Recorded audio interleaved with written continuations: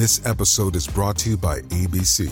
Station 19 is back for its final and hottest season yet.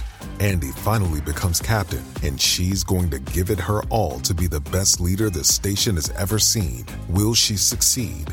Get ready for fiery new romances and high adrenaline rescues. Watch the Station 19 season premiere tonight at a new time, 10/9 Central on ABC and stream on Hulu. You guys, I'm coming to you live from Florida. Spring break. I'm in the thick of it. No, I'm really not. I don't put two and two together very well. And so I left on Sunday to come out to Florida to help my dad take care of my grandmother. I know, I'm a saint. It was packed at the airport. I had a middle seat on the most packed plane. It was only 4 hours, and I was coming from LA. For some reason, I remember that flight being like 6 hours, but I'll take it. And then Orlando, when I got in, the Orlando airport was packed. And I'm seeing all this stuff about flights being canceled. 12,000 flights were canceled. I don't put two and two together at all. So 2 days go by, and I was talking to my sister yesterday. And she goes, you should be careful. You have a Sunday flight coming back. It's spring break, so you may want to try to come out Monday. I'm like, oh, it's spring break. That's why it's horrible. And that's why it's crazy. So I'm out here. I'm not anywhere near spring break. I'm in Vero Beach, which is a retirement area. It's lovely. It's quiet. My grandmother is a few weeks away from turning 100 years old. She's unable to stand. She can't really talk and doesn't really know what's going on, but does seem to know what's going on. She's still the sweetest thing in the world, but she needs a lot of care. And so I'm helping my dad for the week. But that doesn't stop the pod, you know? Welcome to She Speaks Bravo. I'm Emily. Hey. This episode, I've got Pia and Curtis are back, and I'm about to sell you on it. Get ready. The Wi-Fi's terrible here, so Curtis was cutting in and out. We were blaming Curtis for it, but I think it was totally my side of the equation. The audio keeps stalling, so I had to cut a few parts out.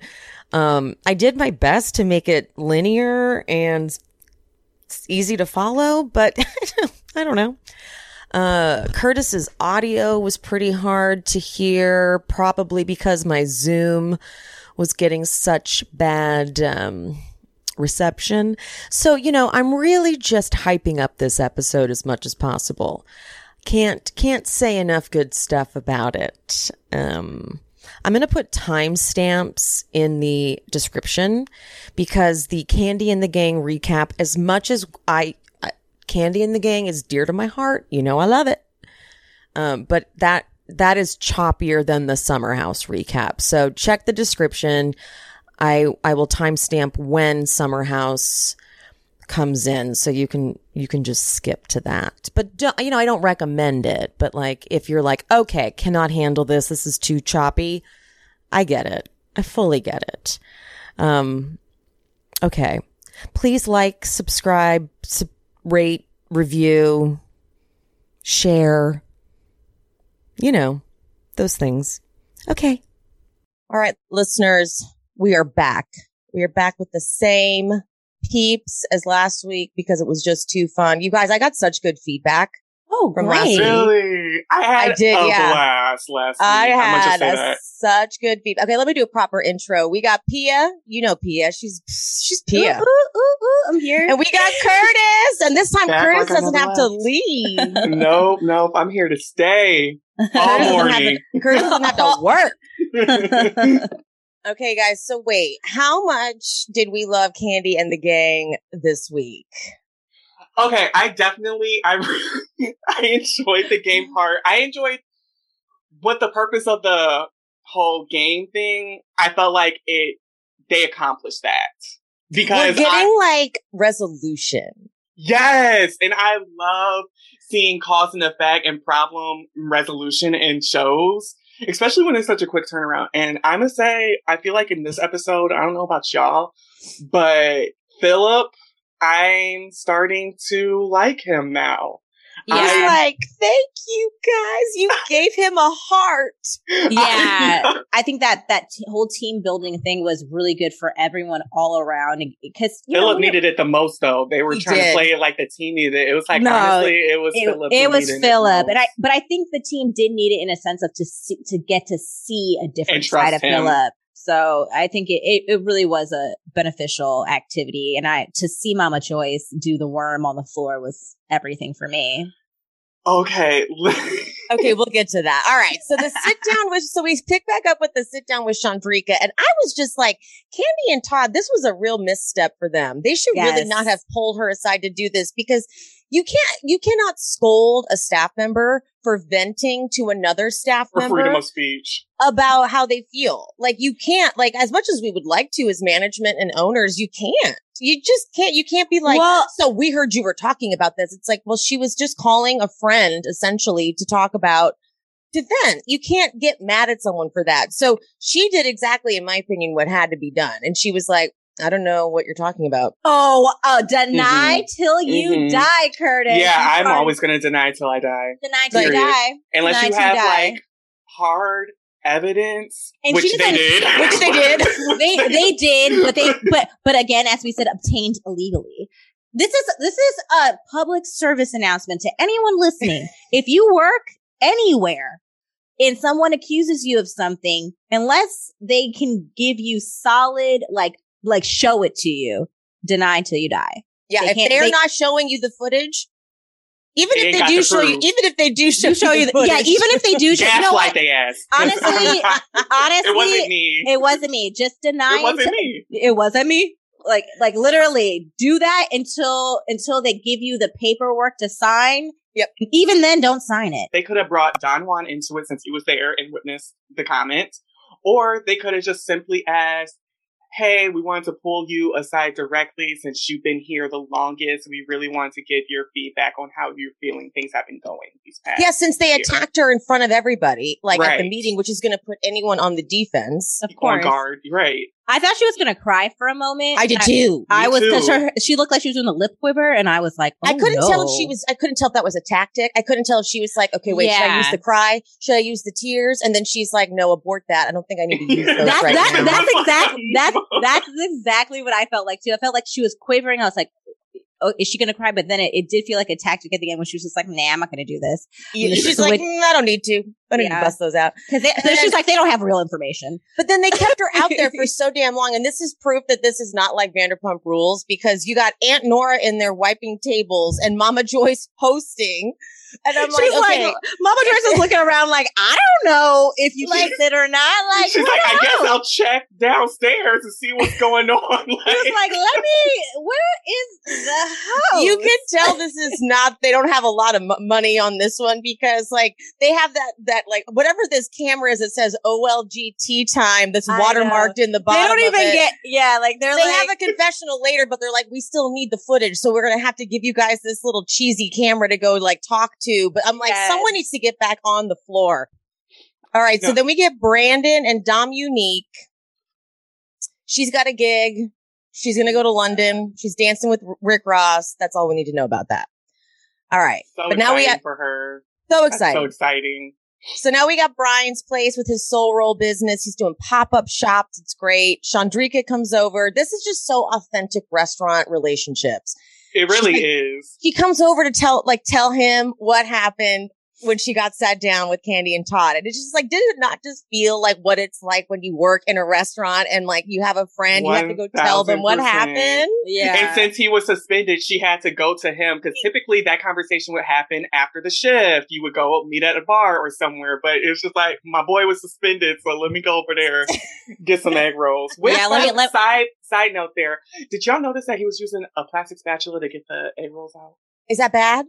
I mean, I don't know. I can someone correct us if this is bad or good? But No, I feel like the I- chemicals that No, you I put think- in the hot grease. No, I think it's fine because I think it's probably one that's. I've seen chefs use plastic utensils, but To put in hot grease. I just Googled your question because I think that the viewers should know. I literally can you put plastic utensils in hot grease? It says, avoid cooking hot food with plastic spoons, spatulas, and whisks because toxic chemicals could leach into your dinner. Thank you. I said that. You said toxic chemicals out of your own mouth. You said that. I was like, I don't want them chemicals in my grease. We should. Okay. You know what? We'll DM him. Yeah, just like let him know. Like, hey, We'll let him know. We'll let him know. But you know, he's a star. I like when because I feel the same way when she tells Brian, she's like, I think Patrick was the one who told Candy and Todd. He looks like a snitch because he does. He does look like He just is looks a snitch. like a doofus. He's just so goofy. When I first saw Patrick, I thought, oh, he's so cute. And then he started speaking. And I quickly was like, no, thank you. Okay, before the hilarious scene with Patrick Melvin and Chandrika, we have that like debrief of the town hall meeting with Philip, Don Juan, Candy, and Todd. Mm-hmm, and it's at OLG 2, which looks like it's so much better than OLG 1. I want to know where the location is for that. So they talk about the town hall meeting, and Philip really has a hard on for Brian, in my opinion. It kind of goes back to what we said last week, where like it's a queen off. It's like he can't handle the sass. It's like Brian is so quick with the sass, and I get it. He was very disrespectful to Brandon when Brandon was like, hey guys, you can't sit at the bar, and Rashard just got right up, and Brian had to give some attitude, which to be honest, but wasn't that deep? But Brandon earned that because it's probably how Brian always was to Brandon, and Brandon's like, wait, no, we don't do that anymore, and so because we have cameras now and we can't be doing that. Brian just needed a little bit more checking, but he was like, Brandon was like a little embarrassed, so it's not that deep. That's what it was, Emily. He was embarrassed that Brian came back at him like that. Absolutely. Yeah. Well, the thing is, again, we have cameras now. So they have to like, Brian has to be a little bit more aware of like how like people are talking to him. So like if he lets Brian talk to him like that in front of like, he already doesn't really look like much of a manager. So it's just like having his like employees just like talking back like that is just not a good look at all. So I think it was like, but Philip really is not letting it go. However, I get that he just wants to hear from Candy because they've hired him to be this person coming in and changing things up. So it feels like he is being devalued and like questioned by the very people that have hired him to do this job. Yeah. I get that he's like, hold on, I need you guys to back me up. So Candy, I kind of respected all people in this scenario, in this scene. I think that it was a really difficult situation because a part of me also feels like Candy because again, she's been on this show. She's had a lot of spinoffs. She hired Brian and Torin back. And I wouldn't be surprised if she had a conversation with them like, I love your personality. We need that on the show. And like Brian said, maybe that's why he's turning like what Brandon said, your personality is slightly different than what it was 8 months ago. Before, yeah. Maybe he was turning it up. Maybe he was like prepped to like, hey, like, we want to show. We are filming a show. Like, turn it up a bit. And so like for him, it's like, I was turning it up and now you guys are trying to act like what do you like? I was told to do this. Or not even turn it up, just be your complete self. And now all of a sudden you guys want to like, now it's a problem. Play me and like, suspend me. And I can see how Candy is just like, and that's probably why Candy is like, I think it's fine. Everything is fine. But Todd is over there like, no, I'm with them. He can go. And it's just like, please stop talking about Todd until we get to that part. Yeah, because we need to save Todd talk. Yeah, because Todd talk is going to be a whole segment of us talking bad about Todd. Emily, should we have a portion of the Todd show? talk? Todd talk? I'll put like a theme music to it. Because he is the villain. Because he's the villain of this show. That is for sure. Yeah. I have to pause and say real quick that Candy, my favorite side of Candy is competitive Candy. Oh, absolutely. So I love that she's doing team building day because when she gets competitive, it's my favorite thing in the world. So I am all about her. And apparently like everyone else is competitive. So I am actually so excited that they are doing this team building day and they are going to like come for each other's throats and be all about it. And they're actually into it and not like, like they're forced to do something that they don't want to do. Because I was a little worried too. Because me, I'm like team bonding. I'm like, am I getting paid for this, bitch? I'm not showing up nowhere. I'm clocking in. I'm getting paid. I'm clocking in. I'm getting overtime. I am the person that would have done it for free. Pia loves you know this shit. I would. I'd be like, I'm so into it. Like I would be like, Pia comes in costume. Pia has a whole I would have had a costume. I would be if people were not actually playing. I would be like, do you want to be on this team because it's $100? Wait, real quick though. I know we already touched on the Patrick Melvin Chandrika moment, but the setup of this scene is so funny. We got Patrick and Melvin, odd couple, going to buy juice. They're buying juices. And then Patrick's in a hammock. Melvin's like, I can't fit in a hammock. And then I really wanted to see him sit in that hammock though. Chandrika's like, Brandon, watch the front so I can go yell at Patrick and Melvin. So she leaves her post to go walk down the street. Obviously set up by production so that she could go walk down the street and she's like, hey, I heard you guys said something. And they're just like, what? They're just laughing at him. And Patrick is just like swinging in the hammock. He's like, you heard that from me? And she's like, no. And then hold on, my thumb got caught in this. Like, such a doofus. And then as she walks away, he's like swinging and meditating. Like I was like, this was comedy. This was just pure comedy. Patrick is a whole fucking idiot, and I kind of love him for it. Was really, like I was really mad at him last week because he was just a rat. He just felt like a rat to me. But this time I'm like, oh, I get it. You're funny and like you're a clown. But also, I would never ever talk about anything business related in front of Patrick because even if we're friends, I'm a loyal family person and Candy is his family and I would tell like and his grandma is one of the OLG. Like I'm not. Why would you talk about anything? If they were talking about my family business like that, which technically he probably has a little piece of because if his grandma passes, she probably is giving him something. Yeah. Mm-hmm. So I don't actually fault him at all for going to them because that is his loyalty first. So it's on them if they really think he's not going to say something. But it is how he delivered the message though. He delivered it super messy. Absolutely. Yes, he was definitely very messy. I'm not going to lie. But I might need to start releasing this video because you need to see these faces we're making over here. I actually think Curtis is frozen again.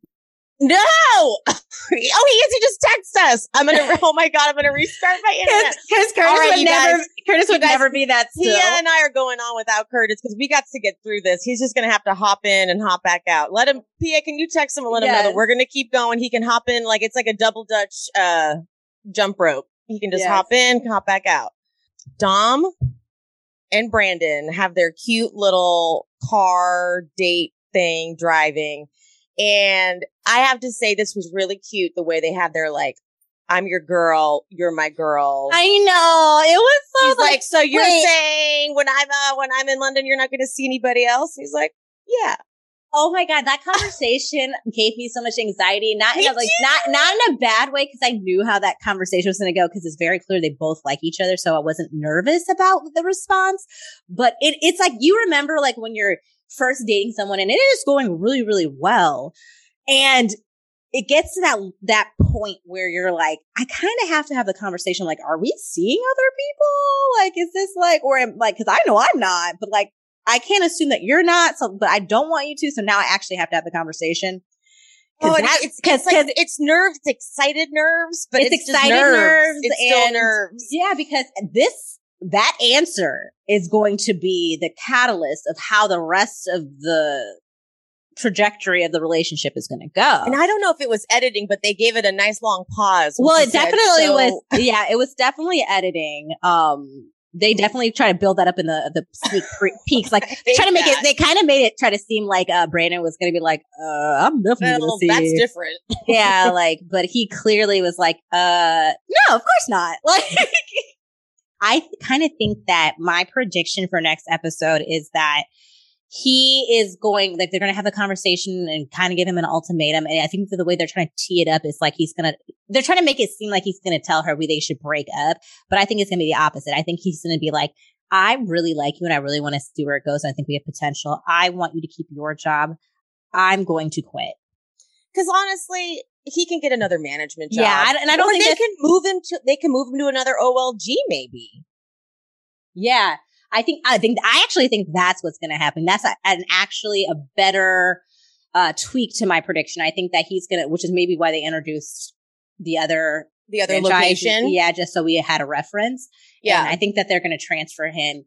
Right? Because that could be easy. Not like he's all that good of a manager. Though. Right. But it solves a lot of problems. It solves the fact that he doesn't have to find another job. It solves the fact that he can still be on the show and it makes sense because he's at another location. So like they probably won't film where he is, but it still makes sense for him to be on the show. Even if and if they do break up, they can transfer him back or something like that. Whatever. But it's easy for him to be like, all right, then I'll go somewhere else. Even if he just got another restaurant job, another management job elsewhere. Yeah. Okay, so now we go to Candy's house. It's Riley's birthday. Kayla and Riley never smile. Not one time. Literally. Those kids always look so miserable. The only one that never ever looks miserable is Blaze with his little cute little butt. Oh my God, they are so cute. Is his name little Blaze? Kids. Or no, welcome back, Curtis. Wait, what are the two kids' names? Blaze and God dang it, I already forgot. Ace. So which one's which? Is Blaze the little boy? Blaze is the youngest. Is the girl, right? Oh, okay. So Blaze is the girl and Ace is the little boy. So Ace is always so cute and just he is so cute. He's so cute with Riley. He loves Riley. Riley's like his second mommy because there's just such a big age difference. But Riley looks miserable. Riley always looks miserable. Todd's daughter always looks miserable, but I understand Todd's daughter looking miserable because she had a hard one. She had a hard life. Yeah. Todd wasn't as present with her until Candy came into the picture. And now, why the hell is he like, how come you guys don't want to take over the restaurant? I'm like, why the hell would they want to take over the restaurant when they're like... Riley is not taking over no restaurant. Riley is going to be like, she's like, my mom's famous. I have a trust fund. She has been spoiled. I am going to be living off of that. Okay, I don't need to run a restaurant. Literally. Okay? And here's what we're going to get into. Curtis, you came back right in time because we're going to get into why we hate Todd. Yeah, sorry, guys. I think there's an issue going on in my area with the network. So we're just having a little unstable network issues. If it happens again, you just want to keep popping back in. That's all. That's all. Yeah, that's well, okay. I said it's like a double Dutch jump rope situation. Just when you're ready, you come in. You just tag out when you're not. I'm. So okay. I'm going to say this about Mama Joyce. I respect her commitment to hating Todd. I do too. As I said last week, I understand it much more now. I do too. It's not even a commitment. He makes it easy for her. Because what the hell? When she said to him, she said, look, I think it would really help if you worked in the kitchen. And he was like, I don't want to work in there. And Candy's like, here's the problem. He wants to be all telling everybody what to do, but then he won't actually try to work those stations to see what goes into it and what it entails. I literally wrote, "Oh, we hate him" in all caps in my notes. And then when Mama Joyce says, "This is why I can't stand Todd," and why I never could stand him, and why half the folks in Atlanta can't stand Todd. Yes. I was like, she and the way she looked in her camera and said that, I was like, she meant everything she just said. When he was refusing to do the roles in that episode, I wanted to pull my hair out because it reminded me of other managers. This is what I don't fucking like about Todd. It's like, you cannot open all these fucking restaurants and you've never worked in one. That makes entirely no sense. And then you want to come back and hold these town hall meetings and explain what you need done and what's being wrong and da-da-da-da. But you have no idea what it takes to be in a position like expediting. Expediting is probably one of the most important roles in the restaurant. Because if someone doesn't get their food correctly, it's a shit show. And then that's your whole business. Like everything depends on that person making sure everything comes out correct, on time, hot, everything.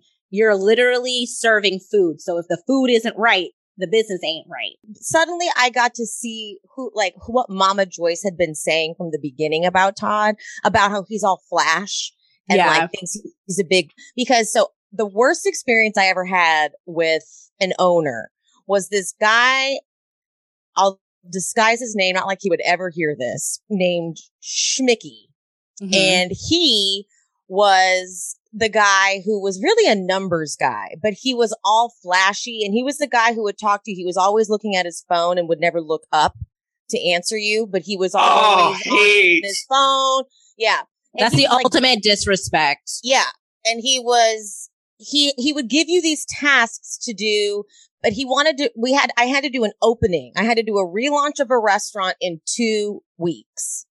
I don't think you guys understand how impossible that is. Yeah. Build a new menu, train a staff. It was impossible. But he would give me these new tasks to do every day. And I was like, I am literally still working on like all the training manuals. I need to figure out what we need this uniform to look like. The boring stuff. The stuff that Todd didn't want to hear at that town hall meeting. Yeah. You know, the stuff that he's like, that's not sexy. I want to hear all about the sexy stuff. Yeah. And the restaurant was impossible to run. We opened way too soon. And the restaurant got horrible reviews. It was like, whoa, this place is a mess. It's awful. And I was like, what the fuck did I tell you? And he was so triggering because he was all Mr. Cool, Mr. Suave, and he just wanted all the clout. And he literally just wasn't there for the opening weekend because he knew it was going to be a shit show.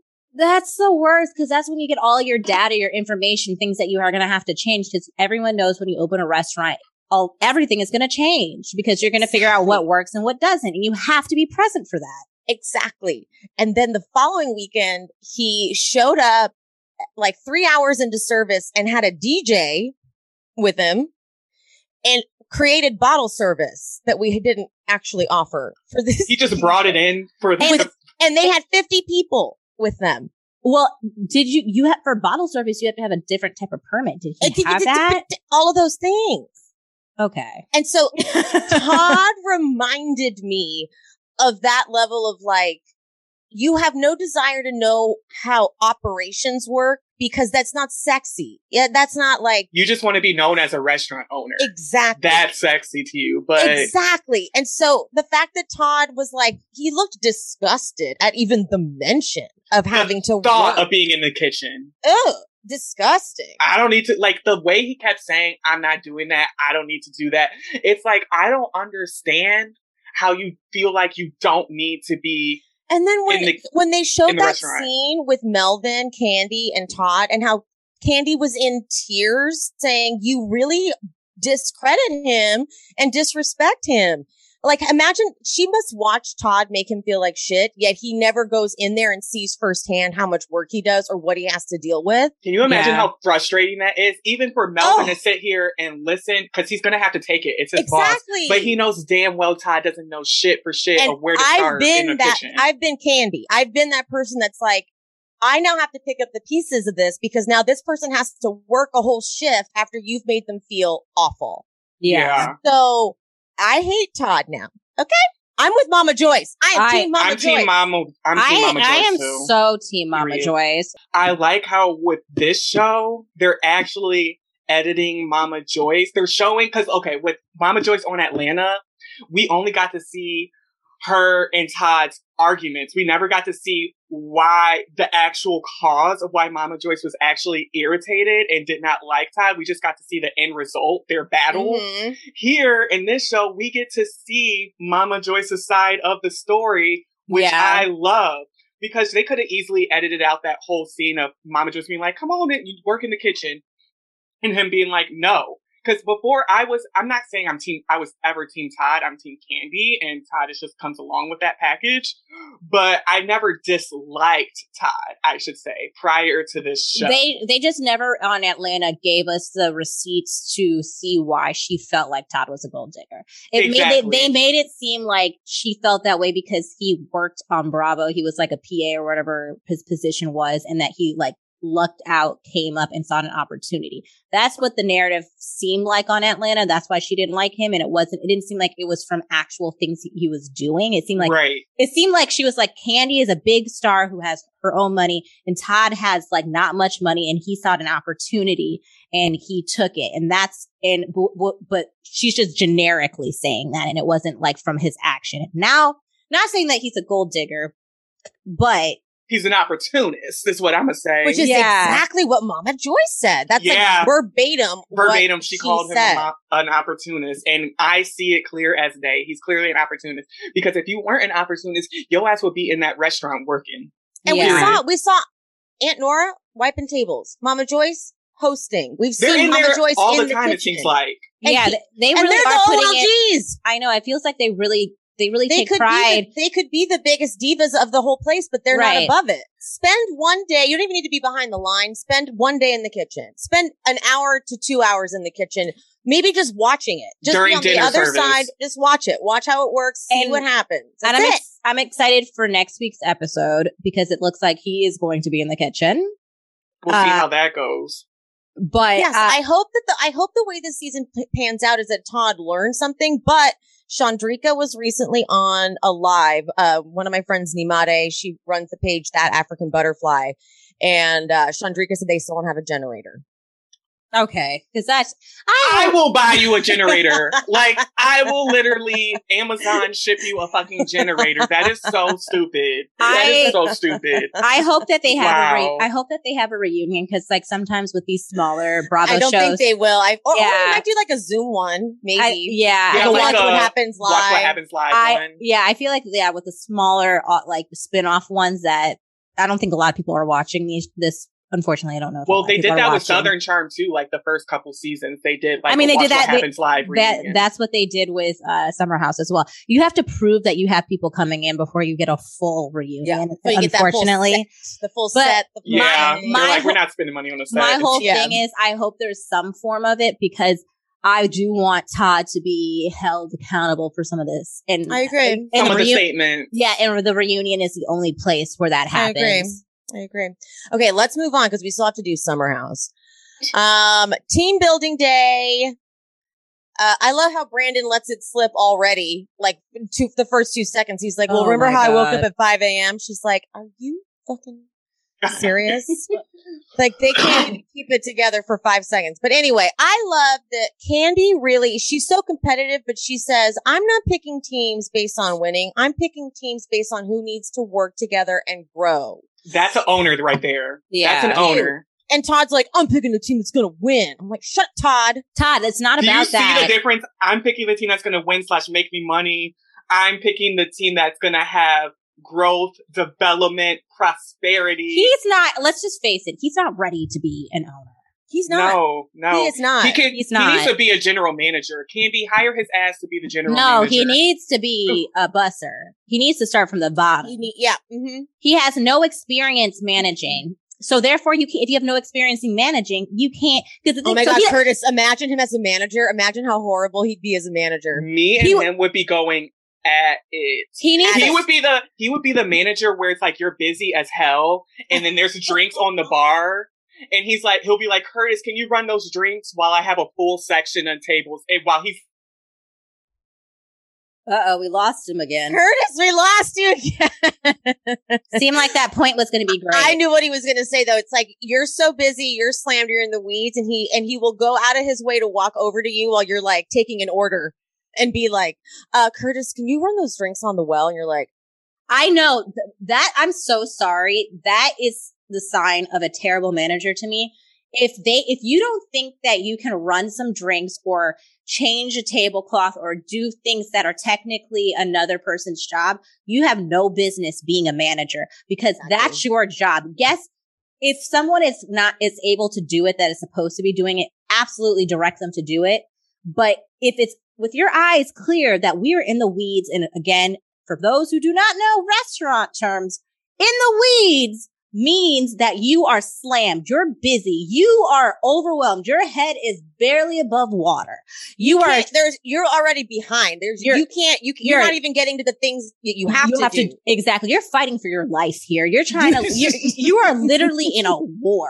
You are trying to get out of here. You're missing limbs. You are just dying and barely just, you're literally, your brain is about to explode. Yeah. So when you're in that, that's what in the weeds means. So that if you're in the weeds and a manager who's absolutely doing nothing comes up to you to put one more fucking task on you, you look at them crazy like, do you think I have a fourth arm that can, like, a third arm that can go, because I grew a third arm. So I think I can grow another arm and go grab those strings and bring them over. No, I can't. So go get them and drop them off. But the amount of time you're talking to me, the time it took for you to walk over to me to tell me that we needed to run those drinks, you could have done it yourself. And I will say this, Emily, when you were a manager, you were so hands-on. You did not need anyone to tell you, hey, Emily, can you go run those drinks? I'm in the weeds. You would look with your eyes and see that the room is in shambles and the drinks need to be ran. And you would just do it. And that's what a manager does. And that's what a manager does. Room. And I hate managers who don't do that. And I think that you're literally god awful and should be fired, removed, and never ever walk into a restaurant or be able to dine in a restaurant again. Like, it's true. It's true. All right. So then we get the games, tug of war. Okay, wait, they're about to play tug of war. Oh, sorry. Can I say there was a triggering moment that I had before the whole staff came during the challenge where Philip was like, oh, who's going to put Brian on his team? Oh, he's going to be picked last. Okay. Let me tell you, that is a triggering for me. Bitch, I was that queen that was picked last growing up. And mind you, I was only picked last because I was assumed gay. I have not come out yet. But the thing is, I was assumed gay, bitch. Oh, I did not come out yet. So they were assuming things, which is fine because I was obviously not.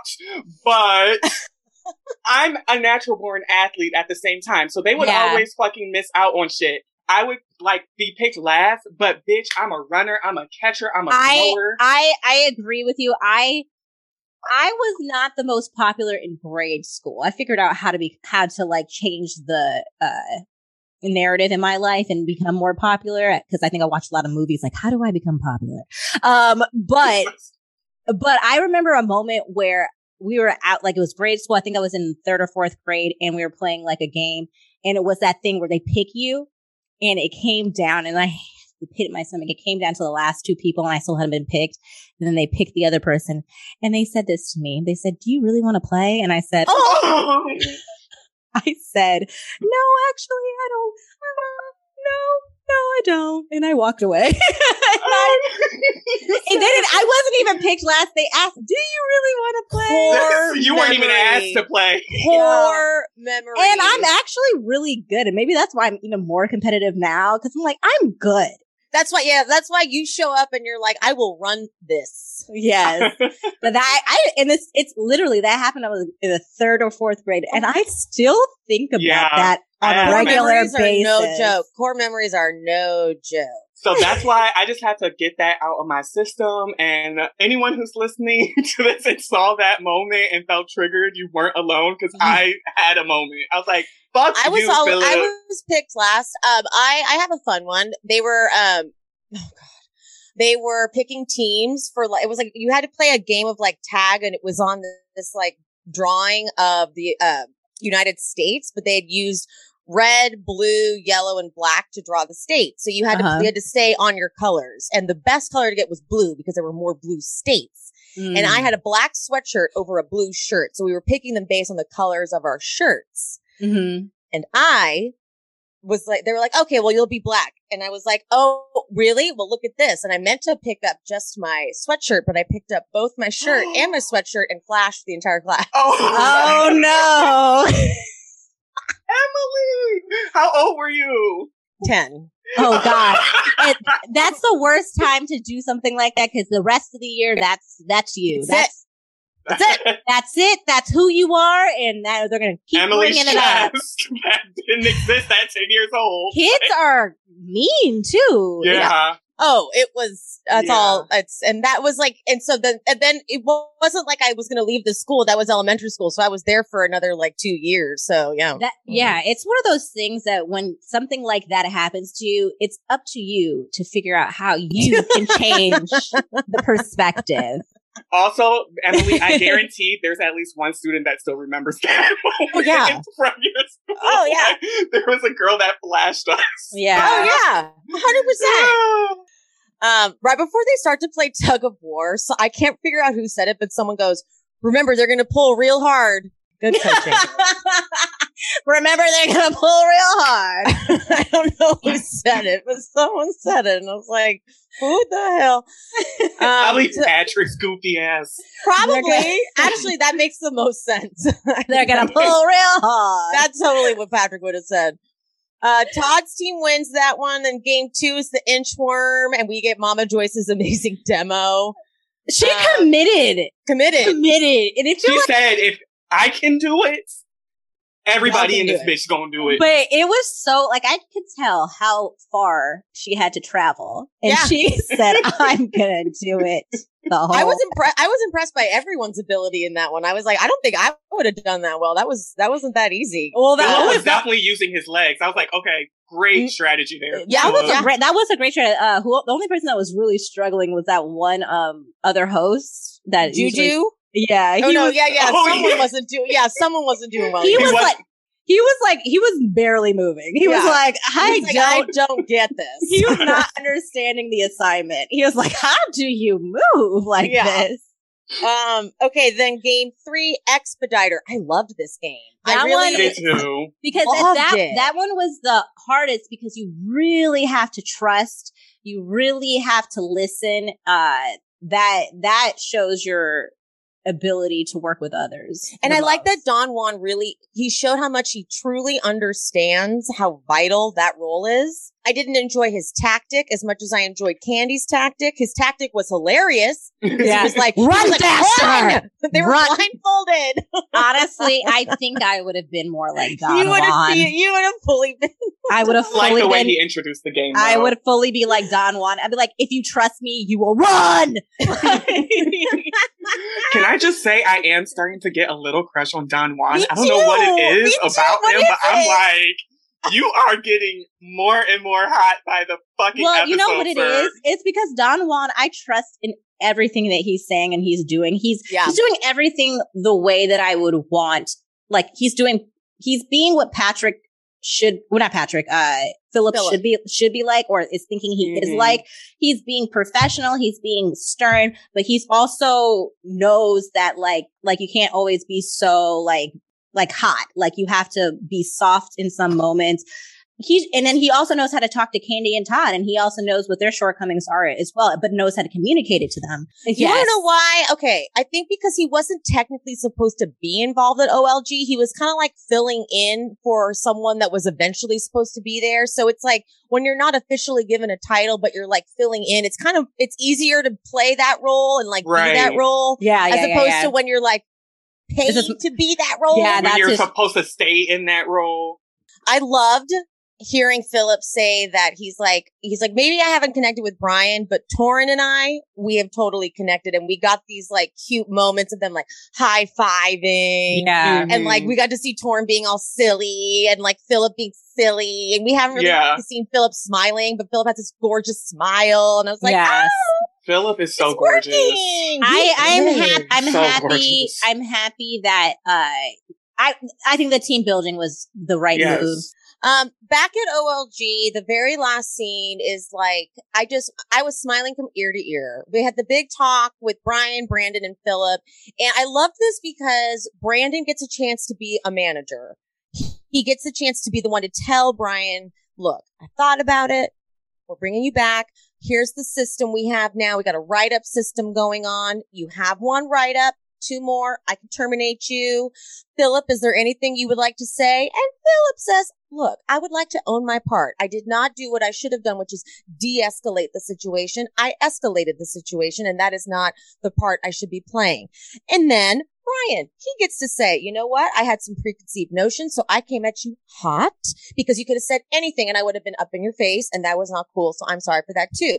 And then Philip says, look, I am very sorry. And then they both smile, hug it out. And then Philip says, and they kiki a little bit. So Philip says some of the relationships that start off bad end up the most productive. That was really sweet. I really, really enjoyed that whole conversation statement. was great. And then, right and then there, Brian really. in this confessional when he's like, okay, he's moving to the basement. He's paying rent in the basement now. The analogies of the neighbor. Oh, the yes.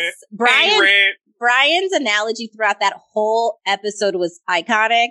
It was just like, I like that, like every moment of the episode, Philip was starting to move closer and closer First to becoming he was a a part neighbor of the you'd thing. see at the grocery store. Yeah, he was in the grocery store, then the neighbor, now he's in the basement, now he's a paying tenant. Yeah. But I liked, Brandon was even funny too. He's like, I thought you guys were going to be like, Yeah. But instead they're like, I know, right? Philip's all smiling, and they're just, it was so sweet. Right, was like, I thought you were so mean, and then Philip smiled at that because when you can joke like that and you call someone mean, and then because that means now they understand each other. Yes. Yeah, and I think Philip is self-aware enough to be like, I know that's how I come off. You're not wrong. Exactly. Because I feel like I can be like a little Philip-y sometimes. I've definitely heard people being like, "Oh, I did not think you were going to be nice," because like I have a resting bitch face. And then you get to know me, and I'm like, no, I'm pretty silly. I'm not. Don't take me. Well, that's why Philip turned around with me, because there's 2 types of managers now. There's the manager that does what Philip does and then does not say sorry or take any accountability in their part.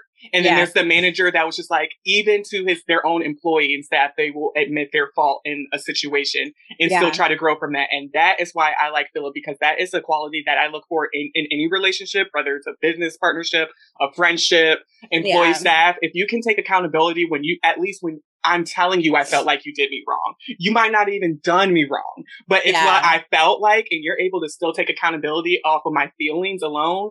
Bitch, we can be friends. It's the openness. It's the openness, the acknowledging, it's all of what you said, Curtis. And Philip can stay. Philip can stay. He was on some thin ice with me. He was about to be like, he needed to be terminated for me. And this was a redemption episode for Philip. We really got to see his personality. You can stay. You can stay. And if Torn and Brian can forgive him, I can forgive him. Exactly. Yes. All right, guys, let's get into Summer House.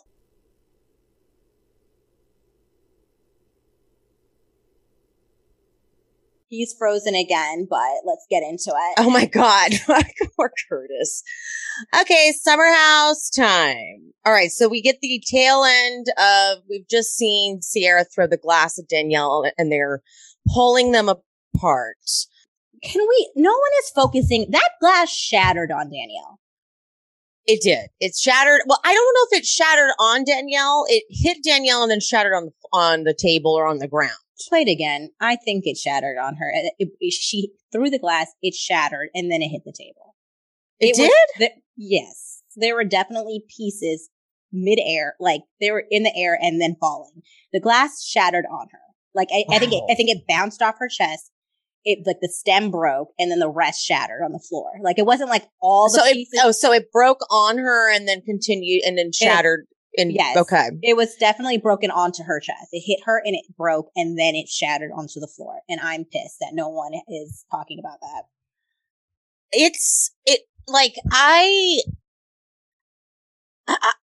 I guess because we've all watched the footage so much that it seemed like they all moved on so quickly, and they did. And it was weird.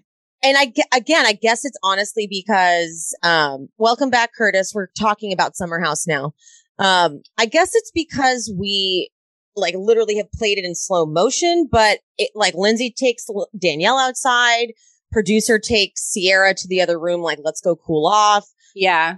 No, now Emily's frozen. Okay, I thought that was me. Hold on, let me text Emily. This is going to be such a fucking nightmare to edit. I'm sorry, girl. Oh, God. listeners, I have no idea where I left off. One thing I will say is I do love how attentive Amanda is to Carl. Yes. She very much like cares for Carl. Carl looks traumatized. Carl is stone cold sober for this. And it is not, I don't know if this is healthy for Carl anymore to be around. That was the only thing that made me really happy was how much Amanda checked in with Carl to make sure he was okay. Because you never know how that could trigger him. And I think he's been really, really good about everything that's been happening throughout the whole summer and, you know, staying with his sobriety. And this was a lot, like to actually physically have alcohol on you, the smell of it, like who knows what that could do to him. Honestly, I feel like him being so transparent on the show is what's been helping him with his sobriety too, because it's like therapy almost. Like you're sitting in front of a producer, they're asking you questions and you're forced to talk about this. You know what I mean? And then you're in a house around cast members and they're drinking and then you're forced to acknowledge your fears too. So like it could be a super toxic situation, like you were saying, Emily, or it could be something where it's like it's helping him talk through his problems, if that makes sense. Almost like a therapeutic way. I just mean like when the activities are solely based on drinking, which that's what they do on this show. Like I don't drink anymore, and this would be very boring for me, and actually kind of like not triggering, but it would just be like, what the fuck am I doing here? Like to just watch these people taking shots and doing drinking games, and like this whole thing was just going around drinking wine, talking about love. Yeah. Like, no, okay, I'll drink my water then.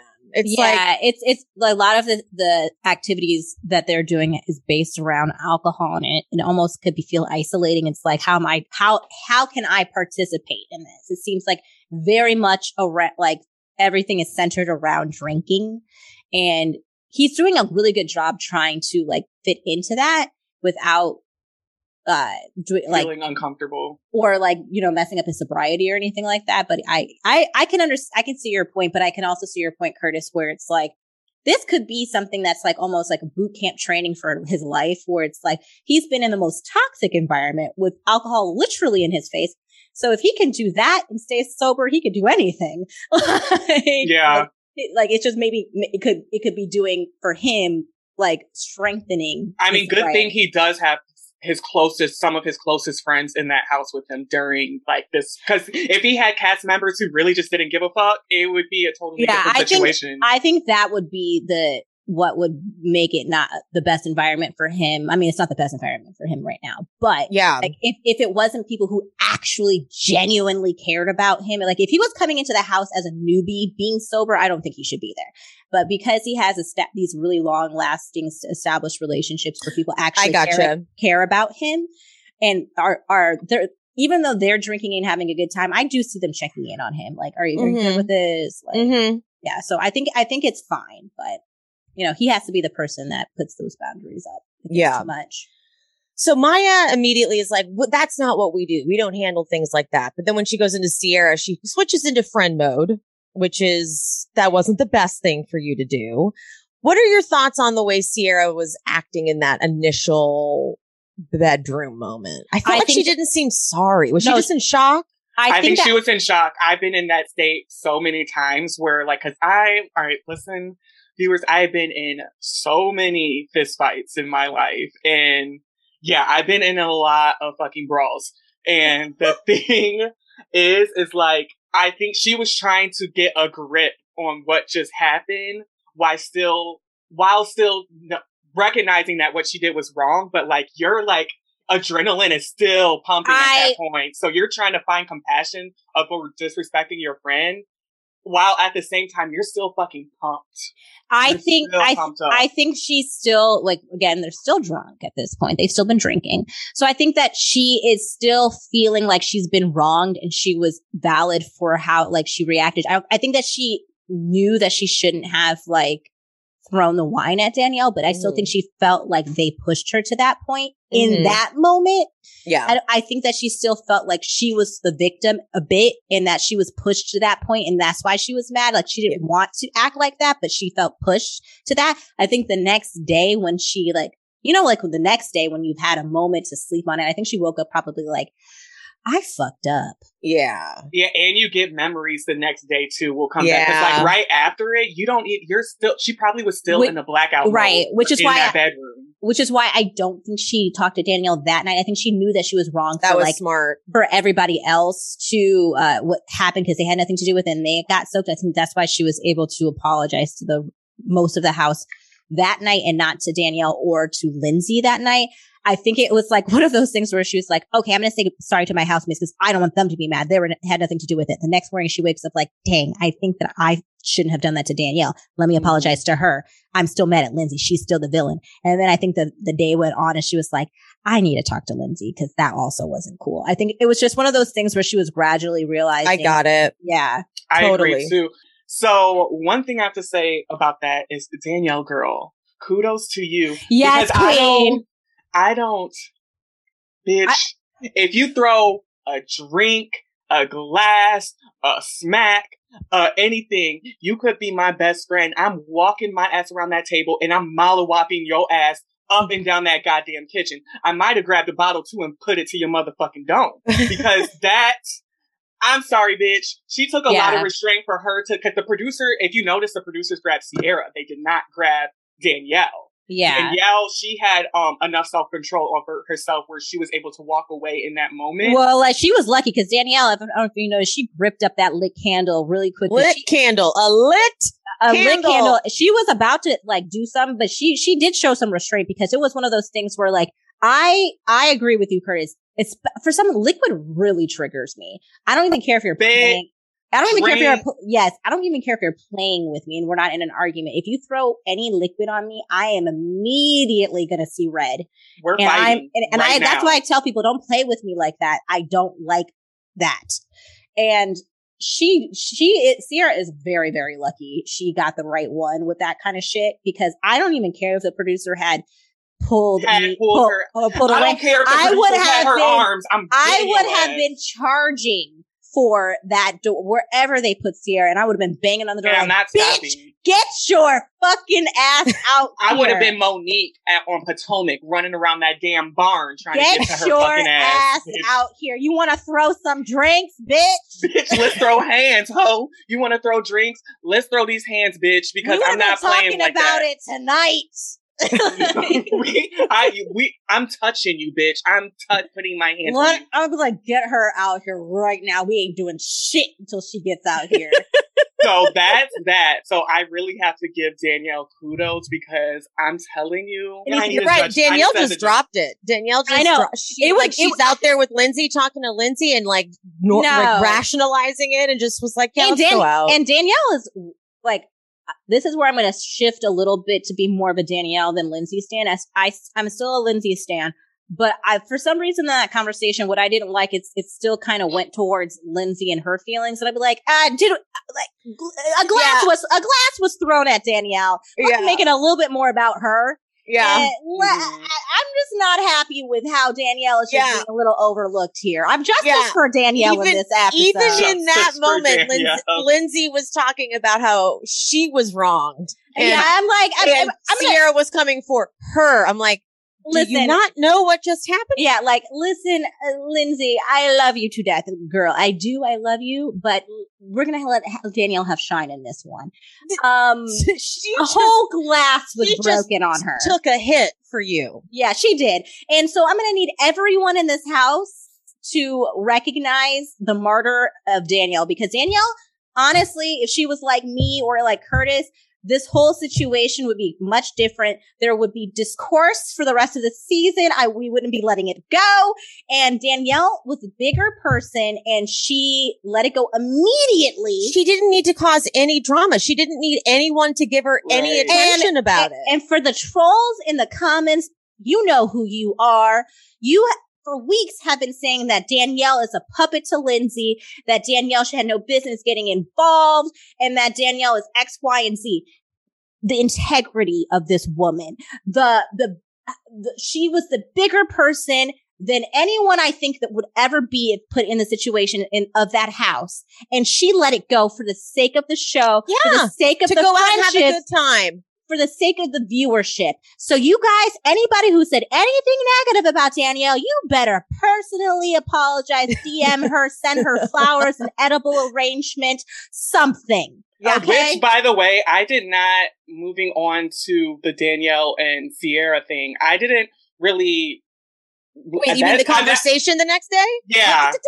Oh, sorry. That's my job, honey. Yeah, I move us through the episode. Okay.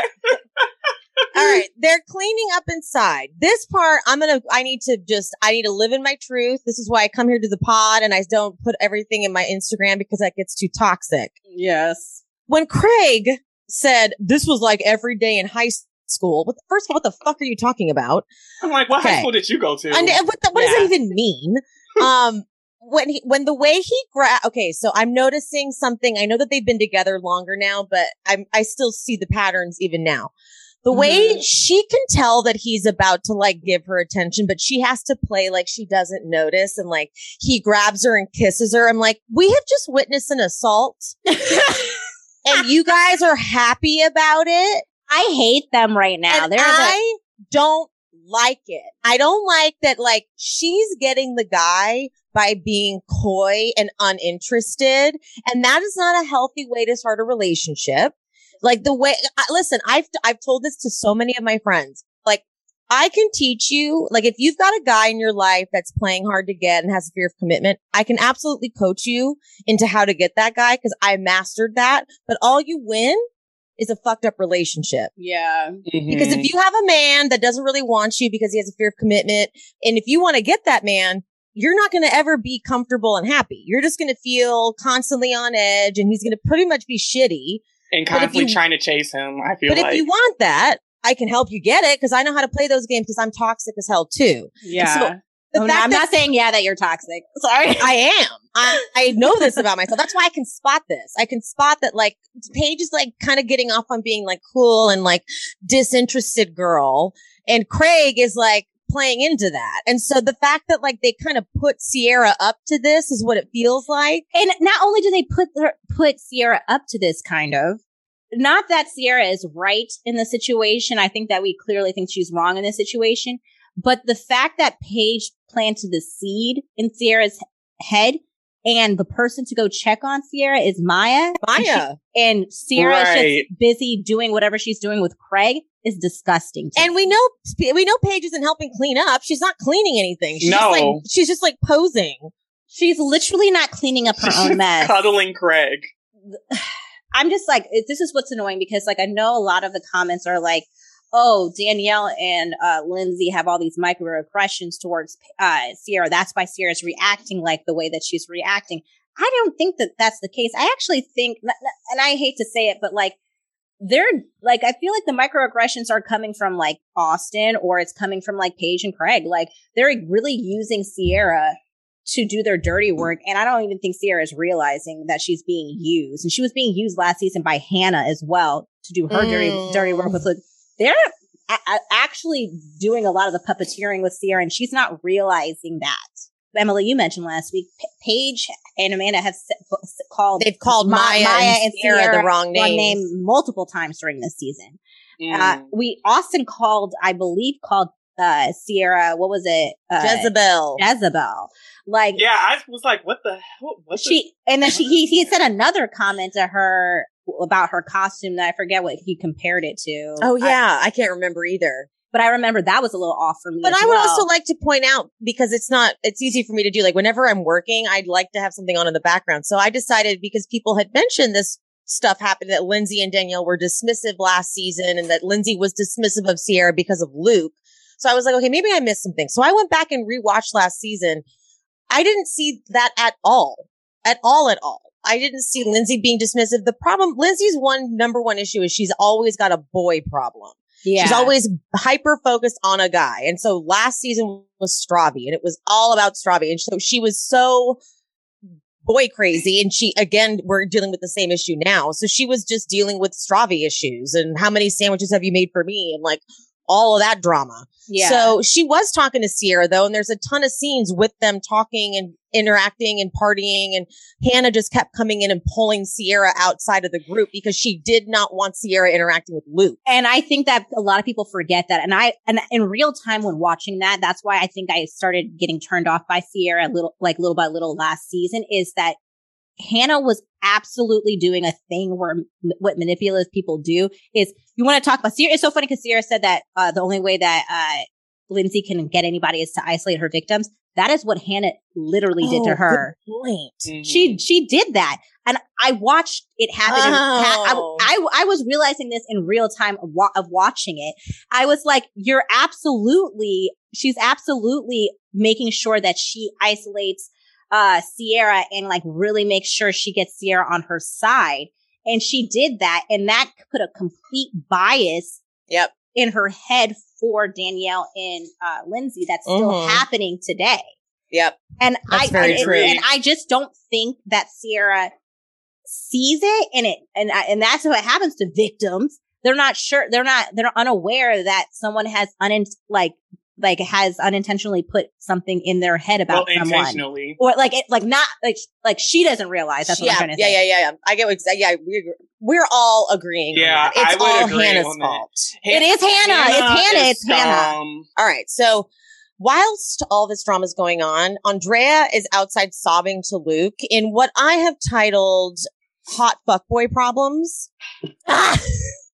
Because honestly, like, as much as it's easy to make so much fun of this, like, I really did think, like, okay, if you look like these boys do, you're gonna be a fuckboy. Like, I think it would have been a waste if you're gonna look like these gorgeous men to be like, I'm a one woman man. Like, if I looked like that and I was a man, I would have been fucking every woman I could get my hands on. I would be too. Andrea's bulge is constantly showing. Yes. And in the preview for next week, they're playing a game on like a party bus, and Paige says that Andrea has the biggest dick she's ever been with. And so I'm happy for him, because I was like, I was talking to Sean, was watching the episode with me, and he was like, because Andrea is so ridiculously nice and he's so good looking and wants to be with one woman, that we were like, both Sean and I were just like, does he have a small dick or something? Why he's like so nice? Because there has to be something. Saw that dick print though on fucking Winter House. But then, I knew he had a big dick. But then when they said that he does have a big dick, I just think, because like they showed a picture of him when he was younger and he looked like kind of a goober, like he wasn't like the cool one. So I think the difference between Luke and Andrea is that Andrea grew up as like a geeky guy and then had a glow up. So he still kind of thinks in his geeky mind. I don't think he knows how hot he is. And Luke has always been hot, so that's the difference. Yep. So good for them. They're having a journey. Luke also, I figured out why Luke is different this season. He was humbled as fuck last season. Yes. So like, yes, he thought he was getting away with he was like, it's all Hannah, guys. It's like, yeah, not really. I rewatched again and I can see very clearly that he brought Sierra in to toy with Hannah. And he was being messy and they busted him. And he was like, Hannah, we were never dating. It's like, we all watched you act like that. Like, stop it. So he got humble. He got slapped down. He's coming into this season.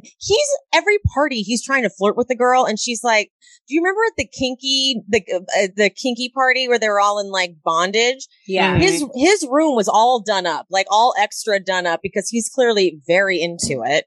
And he brings a girl in there, and at one point he's like, isn't this not the coolest thing you've ever seen? And she's like a normal sized girl. She's not like one of the models, like all the girls on the show. And she literally goes, it's okay. Like he cannot get he has no game this season. So he's very humbled. These two hot ass guys are like finally like over their like peak fuckboyness and are on the other side of it going, oh, there is more to life than just sticking it in wherever I can get it. Yeah. And so I applaud them. So they're having their fuckboy moment. And then they're like bonding over that. Yeah. And I like it. Back in the house, fucking Craig. Okay. I'm so annoyed with him. he's telling Kyle and Carl how fucked up it is that Austin did what he did. And it was very, like, Austin was being the messiest of messy. But he says that Sierra and Austin were as official as Paige and I. Like that, they were as official. And we're like, hold on. So what are you? I'm like, what am I missing? So to me, that means your relationship isn't much then. So then hold up, because first of all, episode 1, Sierra said to us in her confessional that Austin told her he didn't want a relationship. That's number 1. Yes. And then if you think that they were all that special, why did you throw it in her face that Austin and Lindsay have been in a relationship for 4 years? Craig is a walking contradiction.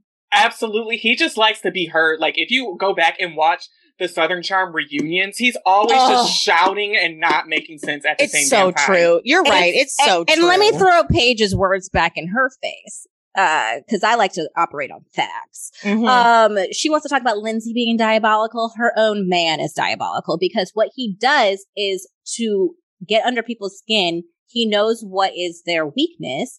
And in the moment when he felt Sierra was overstepping, when she was defending Paige and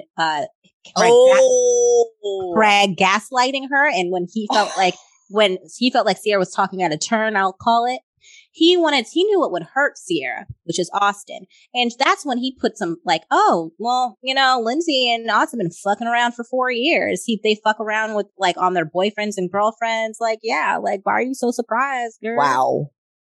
That's exactly what happened. So if you want to talk about diabolical, that's diabolical to me. Like, oh my God, Pia.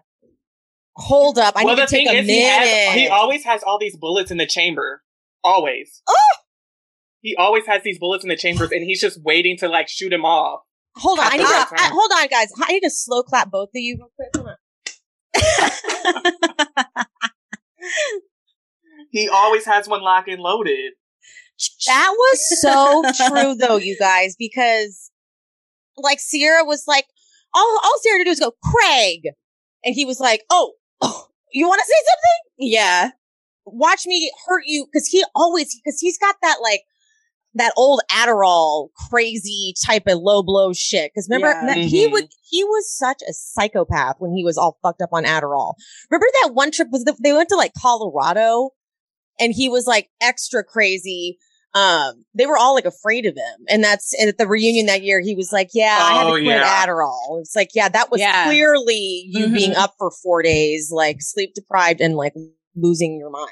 Yeah. No one's really has a little bit of that in him. Yeah, like this summer house is not calling Craig out on his shit, but the funny thing is like Southern Charm does, because they've known him for a while. They're like, you are bullshitting us. Well, the thing the time right now. Well, the thing is, Paige is so in love with Craig at this time that no one besides Lindsay has idea. Yeah, so Lindsay has called the Craig idea. Out. Yeah, and Craig then goes off on Lindsay and says she's the biggest loser in the house and all this other stuff to shut her down and break her down, to stop having her expose him. That's his tactic. When someone's exposing him, he tries to break them down. Yep. Yeah. I see you, Craig.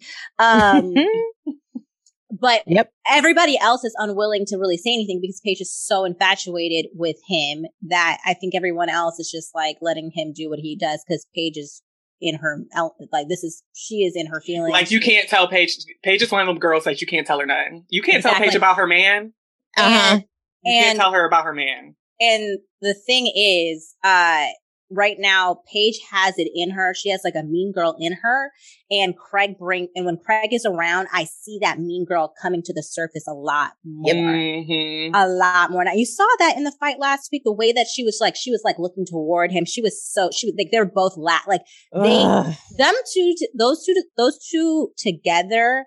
They have power, and I don't like it. Yeah, it's really dangerous. I feel like. I agree. They definitely feed off of each other for sure. Because like he's bringing like his own power from his own show, and she's got her own thing with her own show. We've never seen a pair up like this. We've never seen two Bravo shows come together and join forces like this, and they know that. Yeah. And I think the reason why she's clinging on to Craig now, correct me if I'm wrong, because I'm not completely sure of this timeline, but when Craig hooked up with, what's her name? Kristen. I feel like now she's just wanting to make a statement like, Craig really does like me over any other girl. So all of this is ego. Yeah. Oh, yes. yeah. Yes, Emily. That's what I'm getting at. It's like all it's of it all is ego. when you are dealing with the guy who's taunting you with commitment, who's like, maybe we're gonna, I'm not sure. Maybe, I mean, I guess I'll introduce you to my parents, but it's just for fun. It's not like I'm introducing you to my parents. Like, relax. It's like he's giving her something and then immediately taking it back. It's like constant. It's like, I think that's also why even Amanda's falling for it. Yeah. Like, they're all kind of like, so what are you guys? It's like, okay, can we all just admit this is childish? Yeah. Right.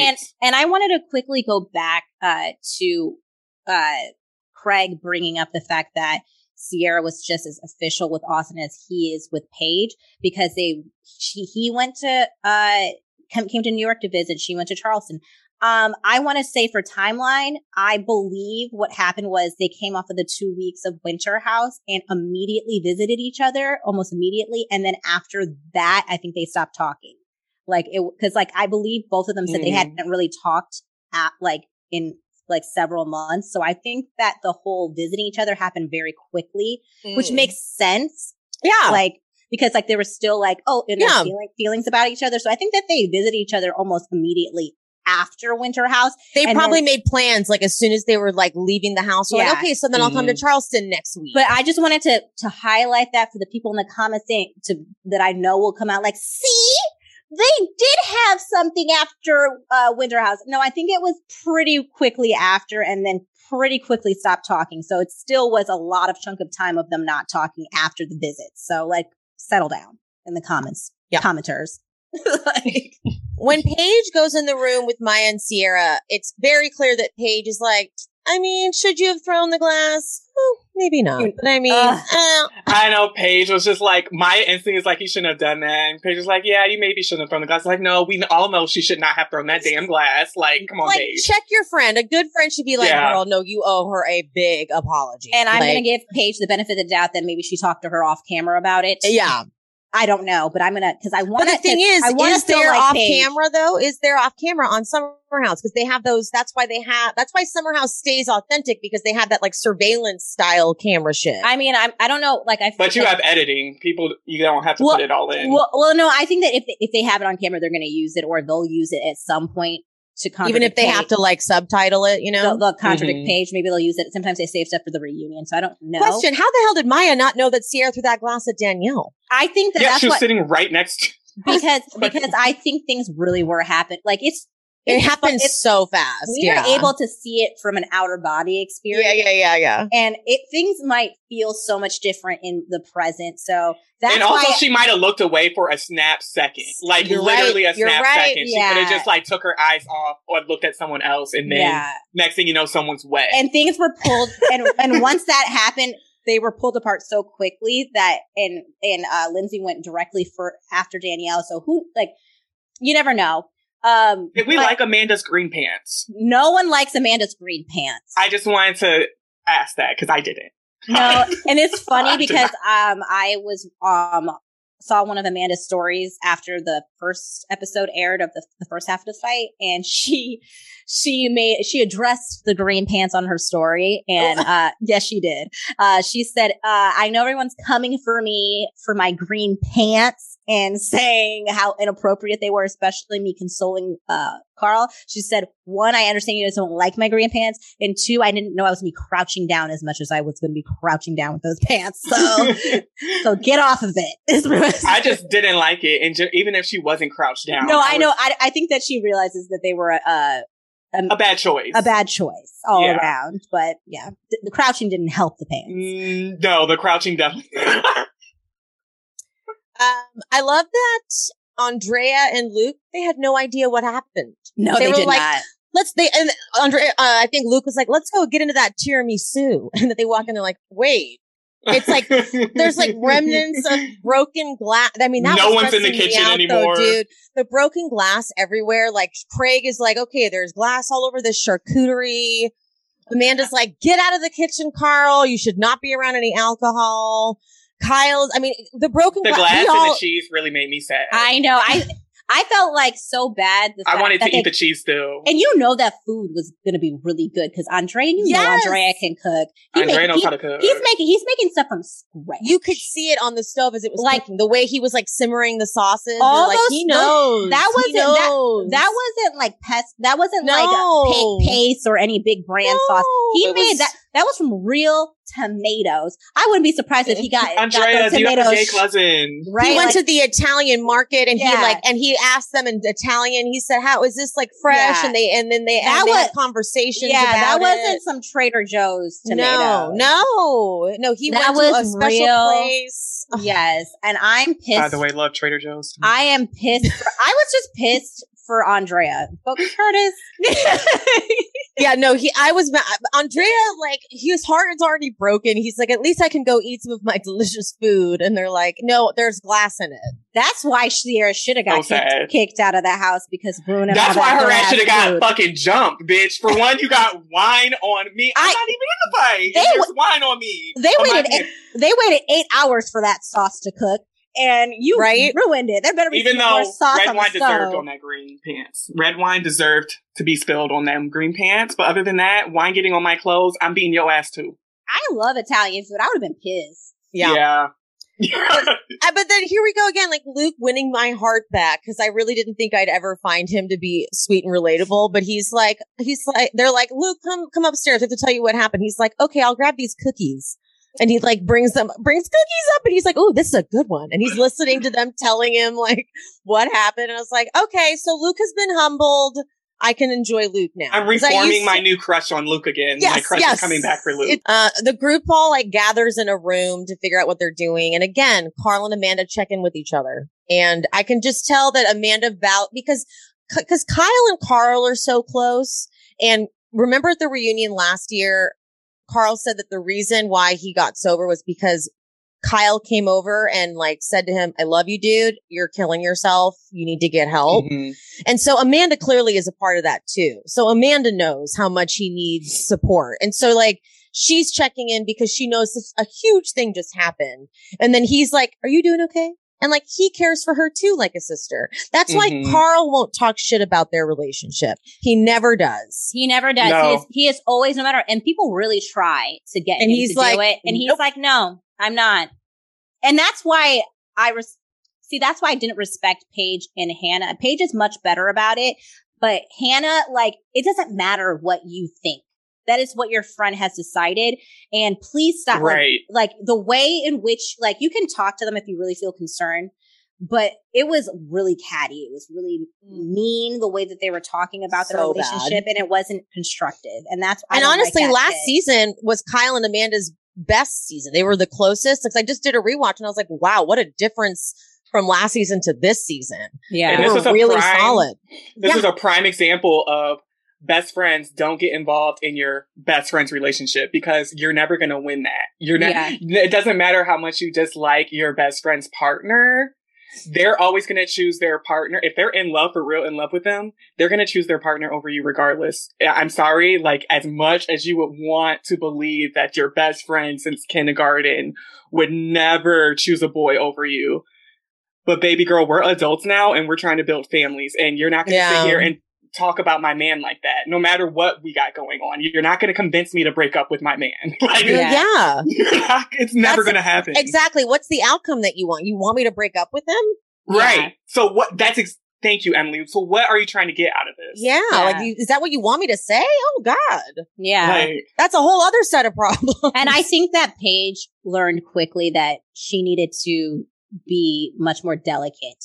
And like, she still tells Amanda her opinions, but it's in more of like, this is what I'm observing. How are you feeling about it? Is that how you're feeling? If not, I get it. I'm that friend. I want you to do whatever you want to do. This is like, I support you. I love Kyle. I just want to make sure everything is good on you because we're friends. I want to make sure you're okay. Hannah was like, piece of shit. Hannah just acted like she knew it all. I'm like, what is your track record? Get out of here. And that's the thing. Your approach has to be so different if there really are. And that's the thing. You cannot approach your friend about their partner if you're just nitpicking them. Yes. You know what I mean? Like if there's something truly a true warning where you're like, okay, we need to have a conversation for this, then approach them just like what Paige or Pia said, where you're just like, we did it again. I know. Every episode we record with Pia, we call her Paige once. And you know what? She's cool with it. I am. But you know, you gotta just be like, hey, I noticed that this has been going on. Like, is everything okay? Are you good? Instead of just name calling your best friend's man, because that's going to get your ass kicked out the door. Yeah. And it did. It did. And oh my God, did. I will say that.